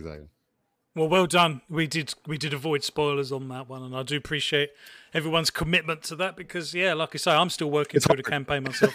It is, exactly. And I know lots of people that tuning in will probably not have completed the story yet either. So no, that's cool. Right. And to be honest, no massive surprises here. It's a fantastic game. I absolutely love it. It's the game that we've waited an extra year for, and it was worth every single day of that year. So I'm just so pleased. And like you say, there's still more to come. There's more content. There's more game features. So yeah, it's the game that's going to keep on giving. I think, and I hope over the coming 10 years potentially. But let's see how that pans out. Thank you very much. No, that's really cool. I think we probably need to wrap that one up there, and that's topic 2 done. Thank you very much, chat, for being here. I've got some familiar faces in the chat, so thanks very much. Well, let's move on to topic 3 if we can, and that is just the next gen graphics that we've seen out of the Game Awards, ironically. And to be honest, it's not necessarily just the next-gen graphics. It is the Unreal 5 engine in general as well, obviously with the Matrix demo that came out. And there's been I think there was a 45-minute Digital Foundry video on there. But, this isn't necessarily just going to be the big AAA games that can squeeze the most out of this engine. This must be quite an exciting thing for indie devs as well, because if they can, get some easy graphical wins out of some of their games and stuff, because let's face it, the innovation tends to come from the indie game scene first and foremost, because they have the creative freedom to be able to do that sort of stuff. And if they've got an engine that allows them more creative freedom, then it's really exciting. But obviously on top of that, we do have the AAA games that will be able to squeeze the most power out of this with the large numbers of developers that they have in their studios. Let's go to you first, Steel, if that's okay.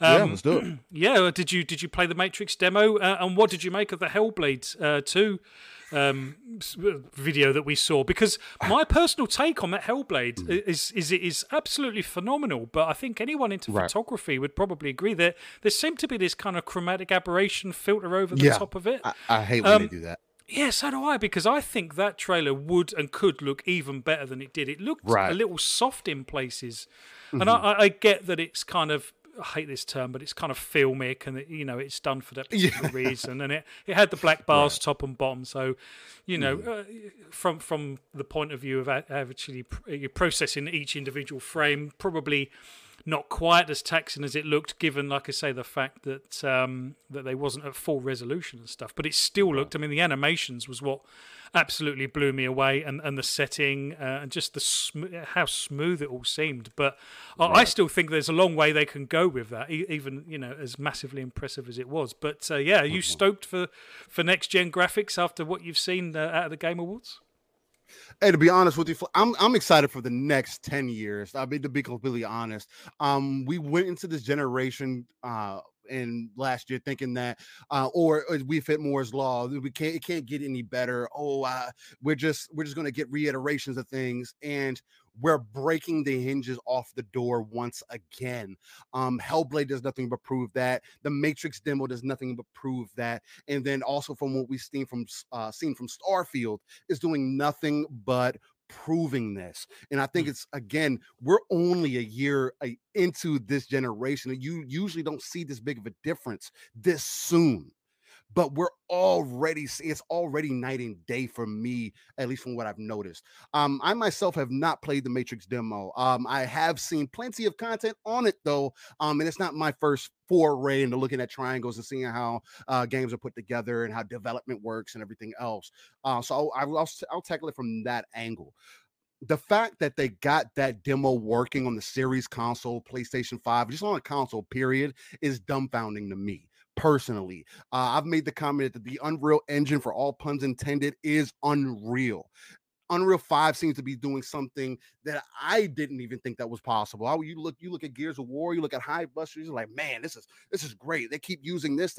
We don't have any problems. I've never looked at Gears and said, oh man, this game is doesn't look that great. I've always, every iteration, I'm amazed by how they incorporate what they've learned and incorporate the new technology and constantly reiterate and make it better and better. And it's seemingly with Unreal 5, they've not only done that, because a common complaint with Unreal is that some of the tools can kind of be difficult to use. with this one, and from everything that I've seen throughout my research, is that they've made this one so much easier for developers to use. And so in the long term, they're going to have these basically library of content within the Unreal Engine that's going to be able to create games, build content quicker than we've ever seen before. And I think that's an amazing feat. The reason I bring up, Starfield, I bring up those specific games in overall is because, we're also talking about the creation engine. We're just talking about Halo, we're looking at the Slip Space engine. They didn't have to make that. They were going to make it an Unreal, but they decided, hey, we want our own in-house. And it actually turned out pretty well. So it gets me excited. Okay, what else can you do with this once you optimize it and really get your feet up under you? What else can we do with this? But trying to touch back on the Matrix demo itself, the typical consumer doesn't understand what the triangles and all the different settings that you can get that you can set up, how the lighting works, how they have the sun rotating on its axis and everything, so you get the different angles of how the light protrudes throughout the city, or even with and I can't think of the name of it right now, and I just did it yesterday. Goodness gracious, it's the way that they got the textures and everything rolling. Talk about Nanite. Thank you. Oh my God, somebody said that yesterday, and I was the non-tech guy here. Just came. Yeah, exactly. Nanite came through. I dumbfounded. But yeah, exactly how they're using the Nanite technology, which is basically being able to fill those textures in a lot quicker, a lot easier. It's not as taxing on the hardware and everything. A lot of your typical consumer is not going to understand those things. So when you give them a demo like this and it starts out the way that it does, that's the most impressive thing to me when they make the comparisons to the movie and then the demo. You're like, yeah, there are those subtle differences, but at the same time, it looks almost on point, to the point where you can't really tell until you get to certain scenes that, okay, this is a game versus, and then the Matrix is already kind of playing that fine line anyway. So it just made me feel like, man, I need a Matrix game sooner than ever. Because the last one we had was Path of Neo, and even that was breaking boundaries at the point. But being able to pull yourself out of the world, fly through the city, even drive through it, even though the driving mechanics aren't the greatest, I do also feel like there's something deeper at play here. As far as that Matrix demo goes, I think those assets are just too much work put into this for it not to lead into a game. But it only excites me, and I feel like it should excite more people, just because if this is what we're getting now, what are we going to get 3 years from now? You see these games coming out. What's Avowed going to look like, right? What is that next Fable going to look like? What is Playground Games going to be able to do with that? That game's not going to be out for a while, so they have time. They have the funding. They have the team to really put forth all the effort and make sure that it is make sure that's an amazing experience. For me, I'm excited to see how we progress. Again, like we always go back to, it is the golden age of gaming, 100%. Now, even before, I know they used to say that back in the day. No, I think this is 100% it. The age of it, it's the golden age, it's the age of accessibility. And it's just the age of technology that I think that we're really going to really start seeing more realism through our games, and more, and it's just another hammer that I always go back to, but more depth in our games. Give me more of a feeling of the world. Make me feel like I'm part of it. Do more attention to detail.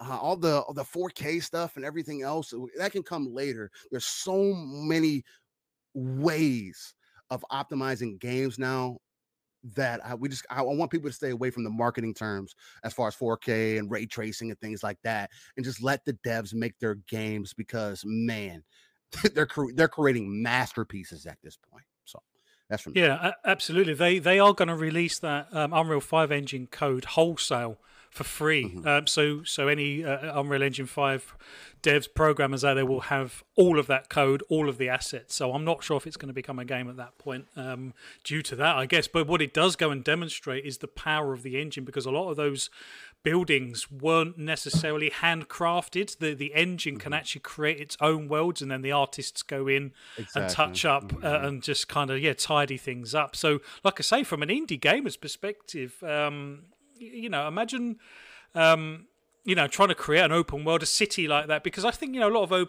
indie games that would be beyond most small studios, small dev teams to be able to do that. But if the engine's doing a lot of their heavy lifting, then actually there is some a lot more potential that, like I say, indie devs can actually do with this particular engine. And I thought it looks fantastic. I downloaded it on the Xbox Series X.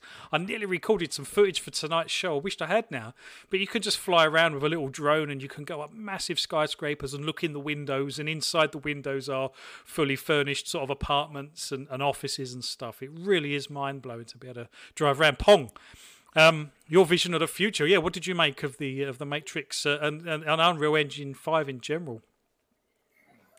Look, how could you not be impressed? Yeah. Ev and I were doing the show and watching, Hellblade 2 show off, and our jaws hit the floor, and could not believe what we were seeing.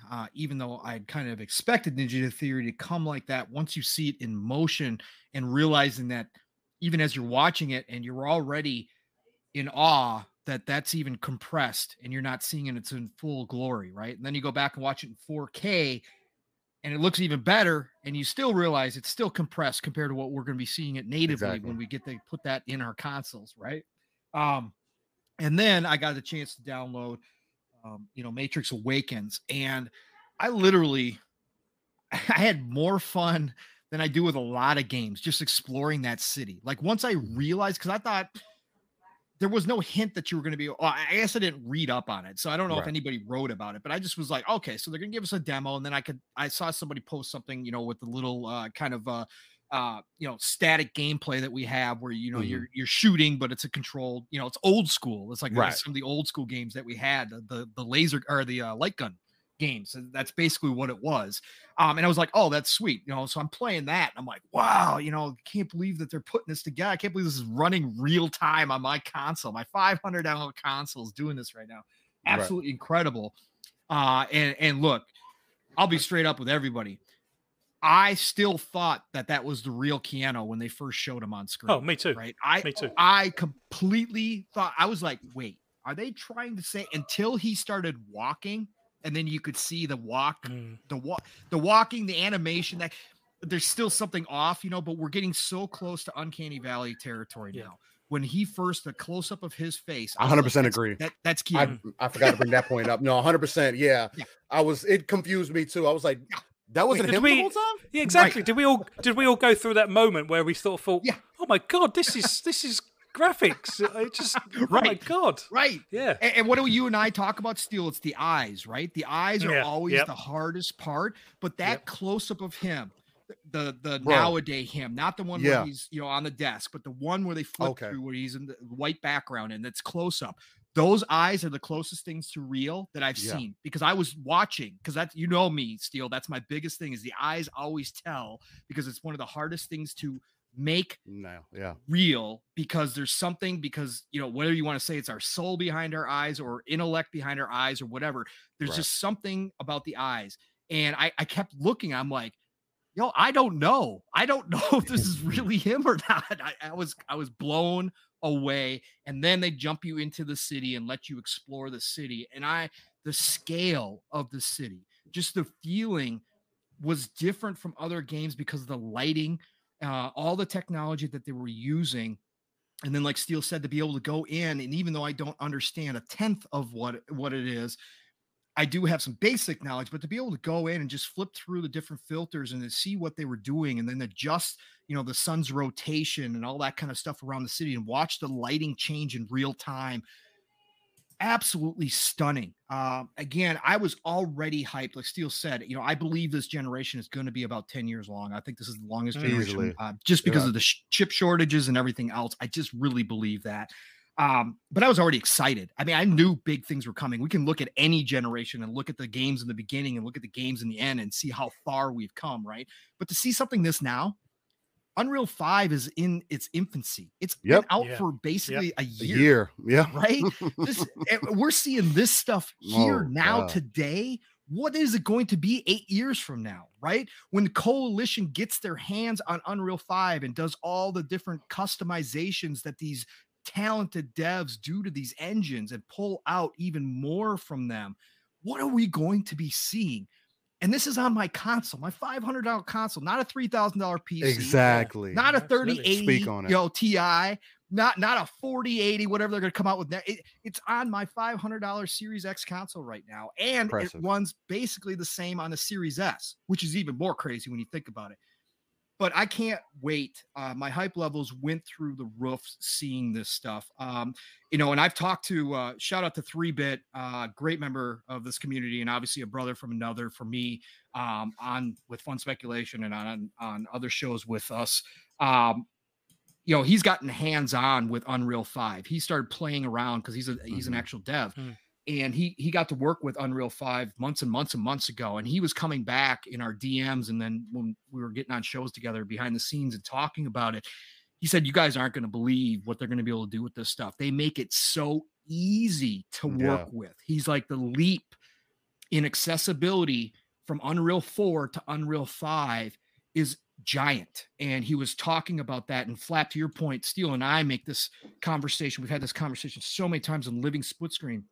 That's the biggest reason why I'm calling this the golden age of gaming, outside of just the amount of content we're getting and the amount of talent in this industry.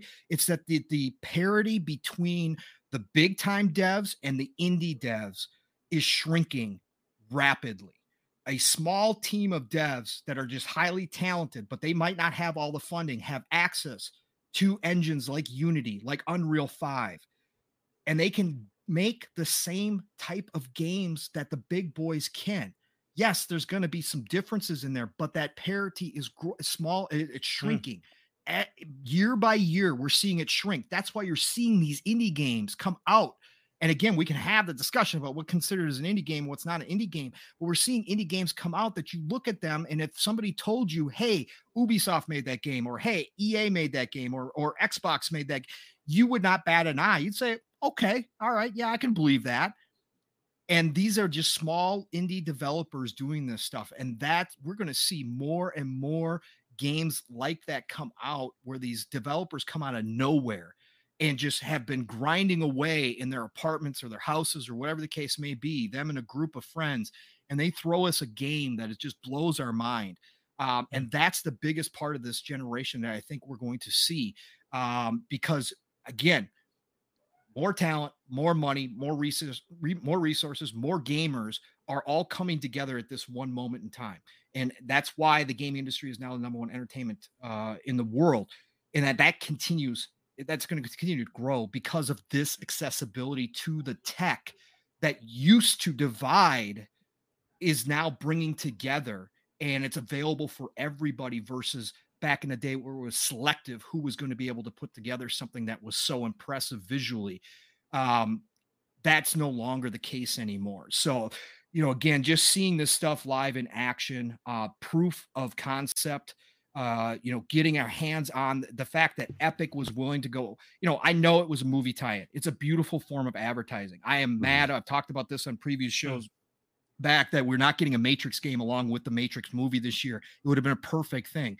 But for Epic to go ahead and do this type of tie-in and give us as the gamers, the consumer, a tech demo that like this, that shows us behind the curtains, I think is special. And I got to give them credit for doing that. Again, I know it's advertising, it was business, but at the end of the day, they still did it this way where we could see some of that at work.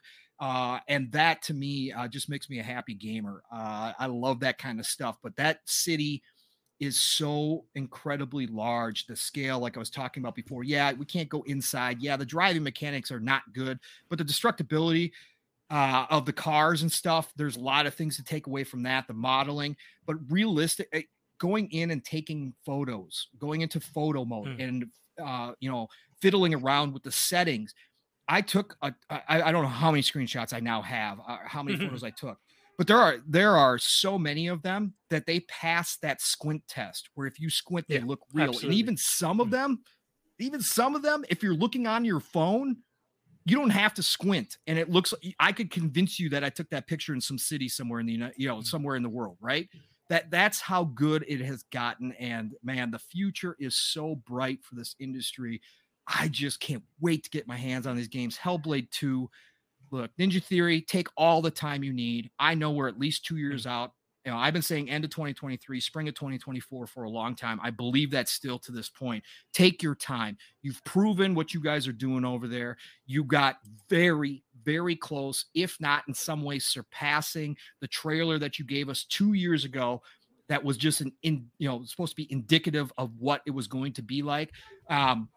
You guys are so close to that. We are so far out. I don't want to see that game again. I don't need to see that game again until you guys are ready. Ninja Theory is the top of the heap. They are setting the bar that everyone else is going to be compared to, even internally at Xbox. And that's a good thing. Competition is great. And when you set a bar like that, it's going to push other studios to push themselves to create something similar. inXile sent out a tweet during the show that basically said, really, Ninja Theory? Yeah. Because they are also working on Unreal 5, and they understand that they're going to have to put out their game, and it's going to be compared to Hellblade 2. No matter what art direction it takes, it's not going to matter. So that kind of competition just is so good for the industry, because even over at PlayStation, the Naughty Dogs and all those guys over there that push themselves to the limit in all their games are going to be looking at that as well and going, well, we got some work to do. We got to catch up here. And overall, that makes the industry as a whole better. So I can't wait to see what comes down the road. No, exactly. And to be honest, we still have the ball and chain at this moment in time of the previous generation as well. So once we're finally free of those shackles, and Xbox is still optimizing the system. They're still opening up the DX12 APIs and utilizing a lot of that. And you see some of that with some of these backwards compatible games. Although they're running on Series X, although the load times are much quicker than the original game, they're still taking a lot longer than a game coded natively for that piece of hardware. And the same for PS5 as well. It's obviously not just an Xbox thing. So, yeah, it is massively exciting. I just hope next year is when they start to shed, like I say, the ball and chain of the previous generation. Yeah. I think Xbox personally have that covered in terms of game streaming. Yep. So you will be able to play Starfield or whatever their first next-gen only title is. I know we've had the Medium and things Stalker like that. 2. Stalker 2 is... There we go. Right. So, you will be able to play that via streaming on the last-gen console. So you are still covered. You're not necessarily missing out. You're missing out on the full experience, but, that's just life. I don't know what PlayStation's strategy is. Obviously, I think they will just say buy a PS5, and I think most people will be fine with that, and that's okay. If that comes up with the same output of, we can move on, then brilliant. But like you say, it is so exciting to see some of these things. Scott, we've not heard from you for a while, my friend. What was your take on Hellblade 2? Did it knock it out of the park? I think we knew it was going to be there. There was lots of rumours that Hellblade 2 was going to make a showing this year round, but quite the level of detail and the fact that it was described as being in-game or actual gameplay. Now, obviously, it was a HUD-free gameplay video. I kind of raised my eyebrows when they really drove home that this was actual gameplay, but. They're saying it is. It didn't look like gameplay, and like I say, in terms of no HUD or whatever. But did it knock it out of the park for you? Yeah, I think the graphically was staggering. To be perfectly honest, wasn't it, Flap? And I think did you play the original Hellblade?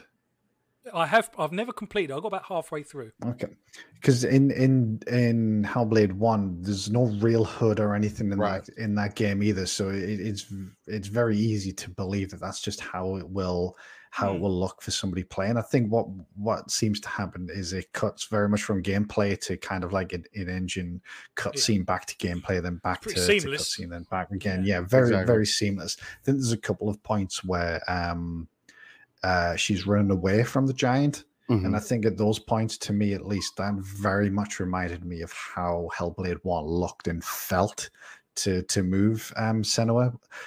So it's staggering but believable in that respect. The whole thing had black bars top and bottom, though. That was the other thing that kind of made me raise an eyebrow. It's like, are we going to play this in kind of that ultra wide screen for the whole game, or was that just, I don't know. Don't know. Yeah, we'll see. I mean, I would hope that they wouldn't come out and say something's gameplay for it not to be gameplay. Yeah. If you remember the last time they showed it off at the Game Awards the previous year, they said this is in engine, and now this is gameplay. And that had black bars and was running at 24 frames a second, if I remember correctly. Yeah. But there is also one thing to maybe note for Xbox games in particular is this easily could be a PC running 3090s and souped out to the max beyond an Xbox specification. So that is something that I'm always conscious of with Xbox reveals. Well, any game reveal, they're going to show the game in the best light possible. But with Xbox first party now, that's very much going to be sort of the top end PC. But it just looked staggering. It really did, which is no surprise because, you know, if you've played Hellblade, you know that game is a stunning game for how old it is. So it's no surprise that Ninja Theory have been able to take that to the next level. And then with the Matrix Awakens demo, it was almost mind blowing. I was, you know, I was playing it, and it's kind of one of those things where it doesn't happen that often. Because I think often what we've seen over the past couple of generations is they're very almost minor steps. Like if you compare the end of one generation to the beginning of the next, I think that step up often isn't that great. It's kind of as the generation develops and you really see the benefits of that hardware. But this was a genuine leap. Almost a vision into the future that we've not seen yet. Like, you know, you look at these games, you look at Halo Infinite, you look at some of these other games, it's, while they're obviously a lot of these games are beautiful to look at, they're very believable. You know, it's not like you're blown away, but genuinely with Hellblade and more so for the Matrix Awakens tech demo, genuinely blown away by what I was seeing. Like it was very, I'm trying to even think of a time in the past where I've looked at something and I'm like, I can't believe my eyes. Like you guys have already said it. When you saw Keanu Reeves, like I thought that was just a video of Keanu Reeves when I first saw it, you know? And that moment doesn't happen very often. You don't get that true leap or true vision of the future of how things can potentially look, and it's exciting. And you know, we're obviously predominantly an Xbox podcast, and one of the exciting things for us is a lot of Xbox studios use Unreal Engine. And obviously other engines are going to have, you know, similar technologies, and I'm sure they're going to look stunning as well. But yeah, like, you know, the Coalition contributed and they helped optimize this particular demo, which is awesome to see. Imagine what the next Gears of War is going to look like. Oh, it's unbelievable when you the Hivebusters thing looked fantastic. Yeah, just think of how Hivebusters and Gears 5 look, and then to think there's going to be this, well, hopefully, this leap into this Unreal 5 era, and with the technical wizardry that the Coalition seem to have at their disposal. Like, I'm so excited to see what it actually ends up looking like, and you know, the future's bright. You know, the guys have said it already. You know, we are in a golden age of gaming, and these development tools are contributing to that. You know, I couldn't say it better myself than what the guys have said around how, you know, these are going to help indie developers and how it's closing the gap between what is AAA and what's indie. Those lines have been blurring for years now, and they're only just going to get more and more blurred as we move on to this generation. And I'm super excited to see what the future holds. Well, I'll tell you how it happened for me, and I'm sure perhaps we've all been on a very similar journey. I think 2019, I was at a Christmas party, and I went back to my room late, staggered back to my room, and just flicking through Xbox, and it was the Game Awards that night, and it was like, oh, what's this? And I'd seen something had popped up on my notifications, and I hadn't really clocked what it was. And when I saw the reveal of the new Xbox, it's like, oh my God, this is the new Xbox. And it's like, wow, you know, no one was expecting that to drop. And then I saw the Hellblade 2 first reveal, and it was like, oh my God, this is what next generation looks like. And they were saying, you know, in-game engine and stuff like that. And you think, wow. And then, you know, then Digital Foundry pick it apart, and it's only running 24 frames a second. It's got the black bars, and you think, oh, okay, well, you know, I've been disappointed lots of times with in-game engine shots and stuff like that. And I think what the Game Awards did for me was just reaffirm that actually that first initial impression I had that first time is actually what they can deliver, because not only did obviously Hellblade 2 second trailer drop this time, and it was, on par with the first, we've also had The Matrix, so, a completely separate project that blew me away. And all of a sudden, these next generation graphics that I've just, wouldn't have dreamed of seem very real and quite close as well. And that is such an exciting prospect. And I'm so pleased. That was the real big takeaway from me from the Game Awards, to be honest, just how exciting the next gen graphics can look. And like I say, it's not just about the graphical fidelity and how fantastic it is. It's also the engine itself and how that will help developers, both big and small. Like I say, with the indie developers, that's where the creativity comes from, and what they will be able to do with this engine, particularly if it's doing a lot of the heavy lifting with stuff that they can't necessarily do now with their small teams. Like you say, hashtag golden age of gaming. What a fantastic time to be a gamer. Gentlemen, thank you very much. We are going to wrap the show up there. It has been an absolute pleasure. I've really enjoyed this show. Thank you so much for coming on. Chat, you have been unbelievable as always. Lots of to and froing, backwards and forwards. Thank you for your input. We really do appreciate it. This is, you are always the extra panel member, Chat, on this show, and we do enjoy interacting with you guys. Let's just do a quick roll call. Steel Rain, thank you very much for being on, my friend. I hope you had a good time. Always. Give a shout to your channel and let us know what you and Pong get up to. Look, again, it's just great to be back into the Green Pass gaming kingdom. The fact that you guys just welcome the rain every time that you send that invite out is an amazing thing.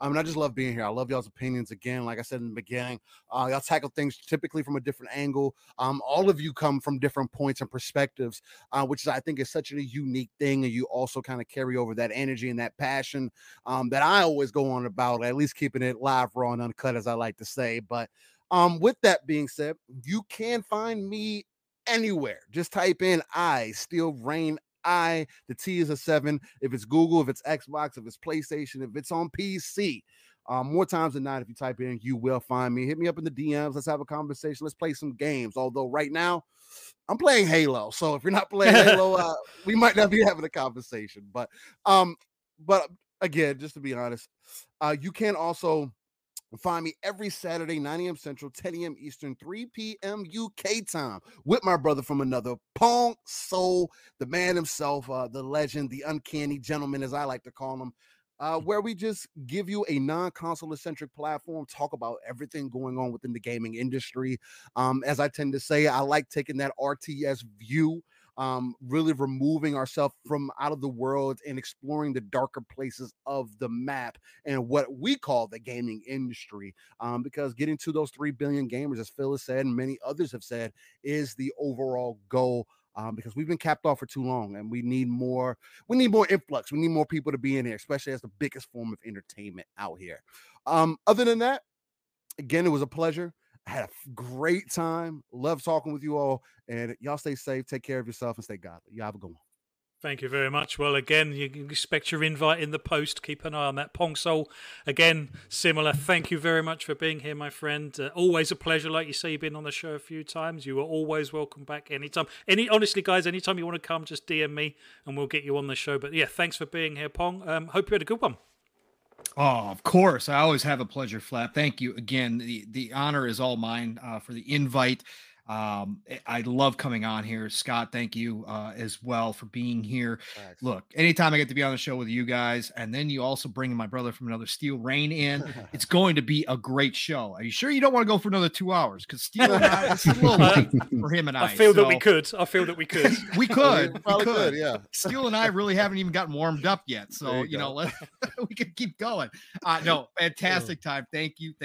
I'll always be here whenever you need me, whenever you want me. If I can make it happen, I will. Chat, you guys are amazing. I love all of you. So many familiar faces in there. Just nothing but love and respect for all of you coming out and supporting all these shows. Pong Soul everywhere, Xbox, Twitter. You guys know the drill there. My hype man took care of Saturdays for Living Split Screen. Obviously, show up. We're building a big community over there. We really him and I just have such a great time. We look forward to it every Saturday morning. So please come check out Living Split Screen. Otherwise, Tuesdays, Xbox Factor podcast over on Double Barrel Gaming. Of course, that's Mr. Boomstick, another great member of the community. Xbox. This is going to be a big Tuesday, 12 p.m. Eastern, 11 o'clock Central Time. Archimedes is there. Mav when he's available, which is most of the time. 3-Bit if he's available. He's working a ton right now. He's there. And then we got Zemi Games and myself. So come check us out there.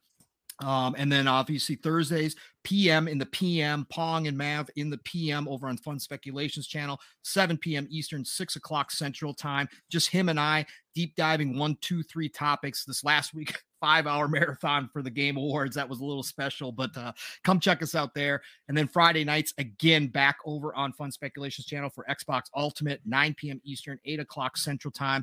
Mav, Caitlin, Magnificent Seven, myself. Look, we just have a great time. Mav always has great guests. Come see us. And then Saturday, again, Living Split Screen in the morning. And then the Shop Podcast over in PTK Blam's channel. Awesome show. Fuzzy Belvedere. We got Centurion, myself, and of course, PTK, the man himself. He always has great guests as well. We end your Saturday night right, 8 p.m. Eastern, 7 o'clock Central Time. Otherwise, as you've already heard, guys are going to start dreaming about me saying this. It is the golden age of gaming. Trust me, been doing this for 40 years, gaming wise, not podcasting, but gaming wise. Been doing this for 40 plus years. Never seen a time like this, ever. There's so much coming out. Enjoy it. Play what you love what you play. I'm going to talk to you all real soon.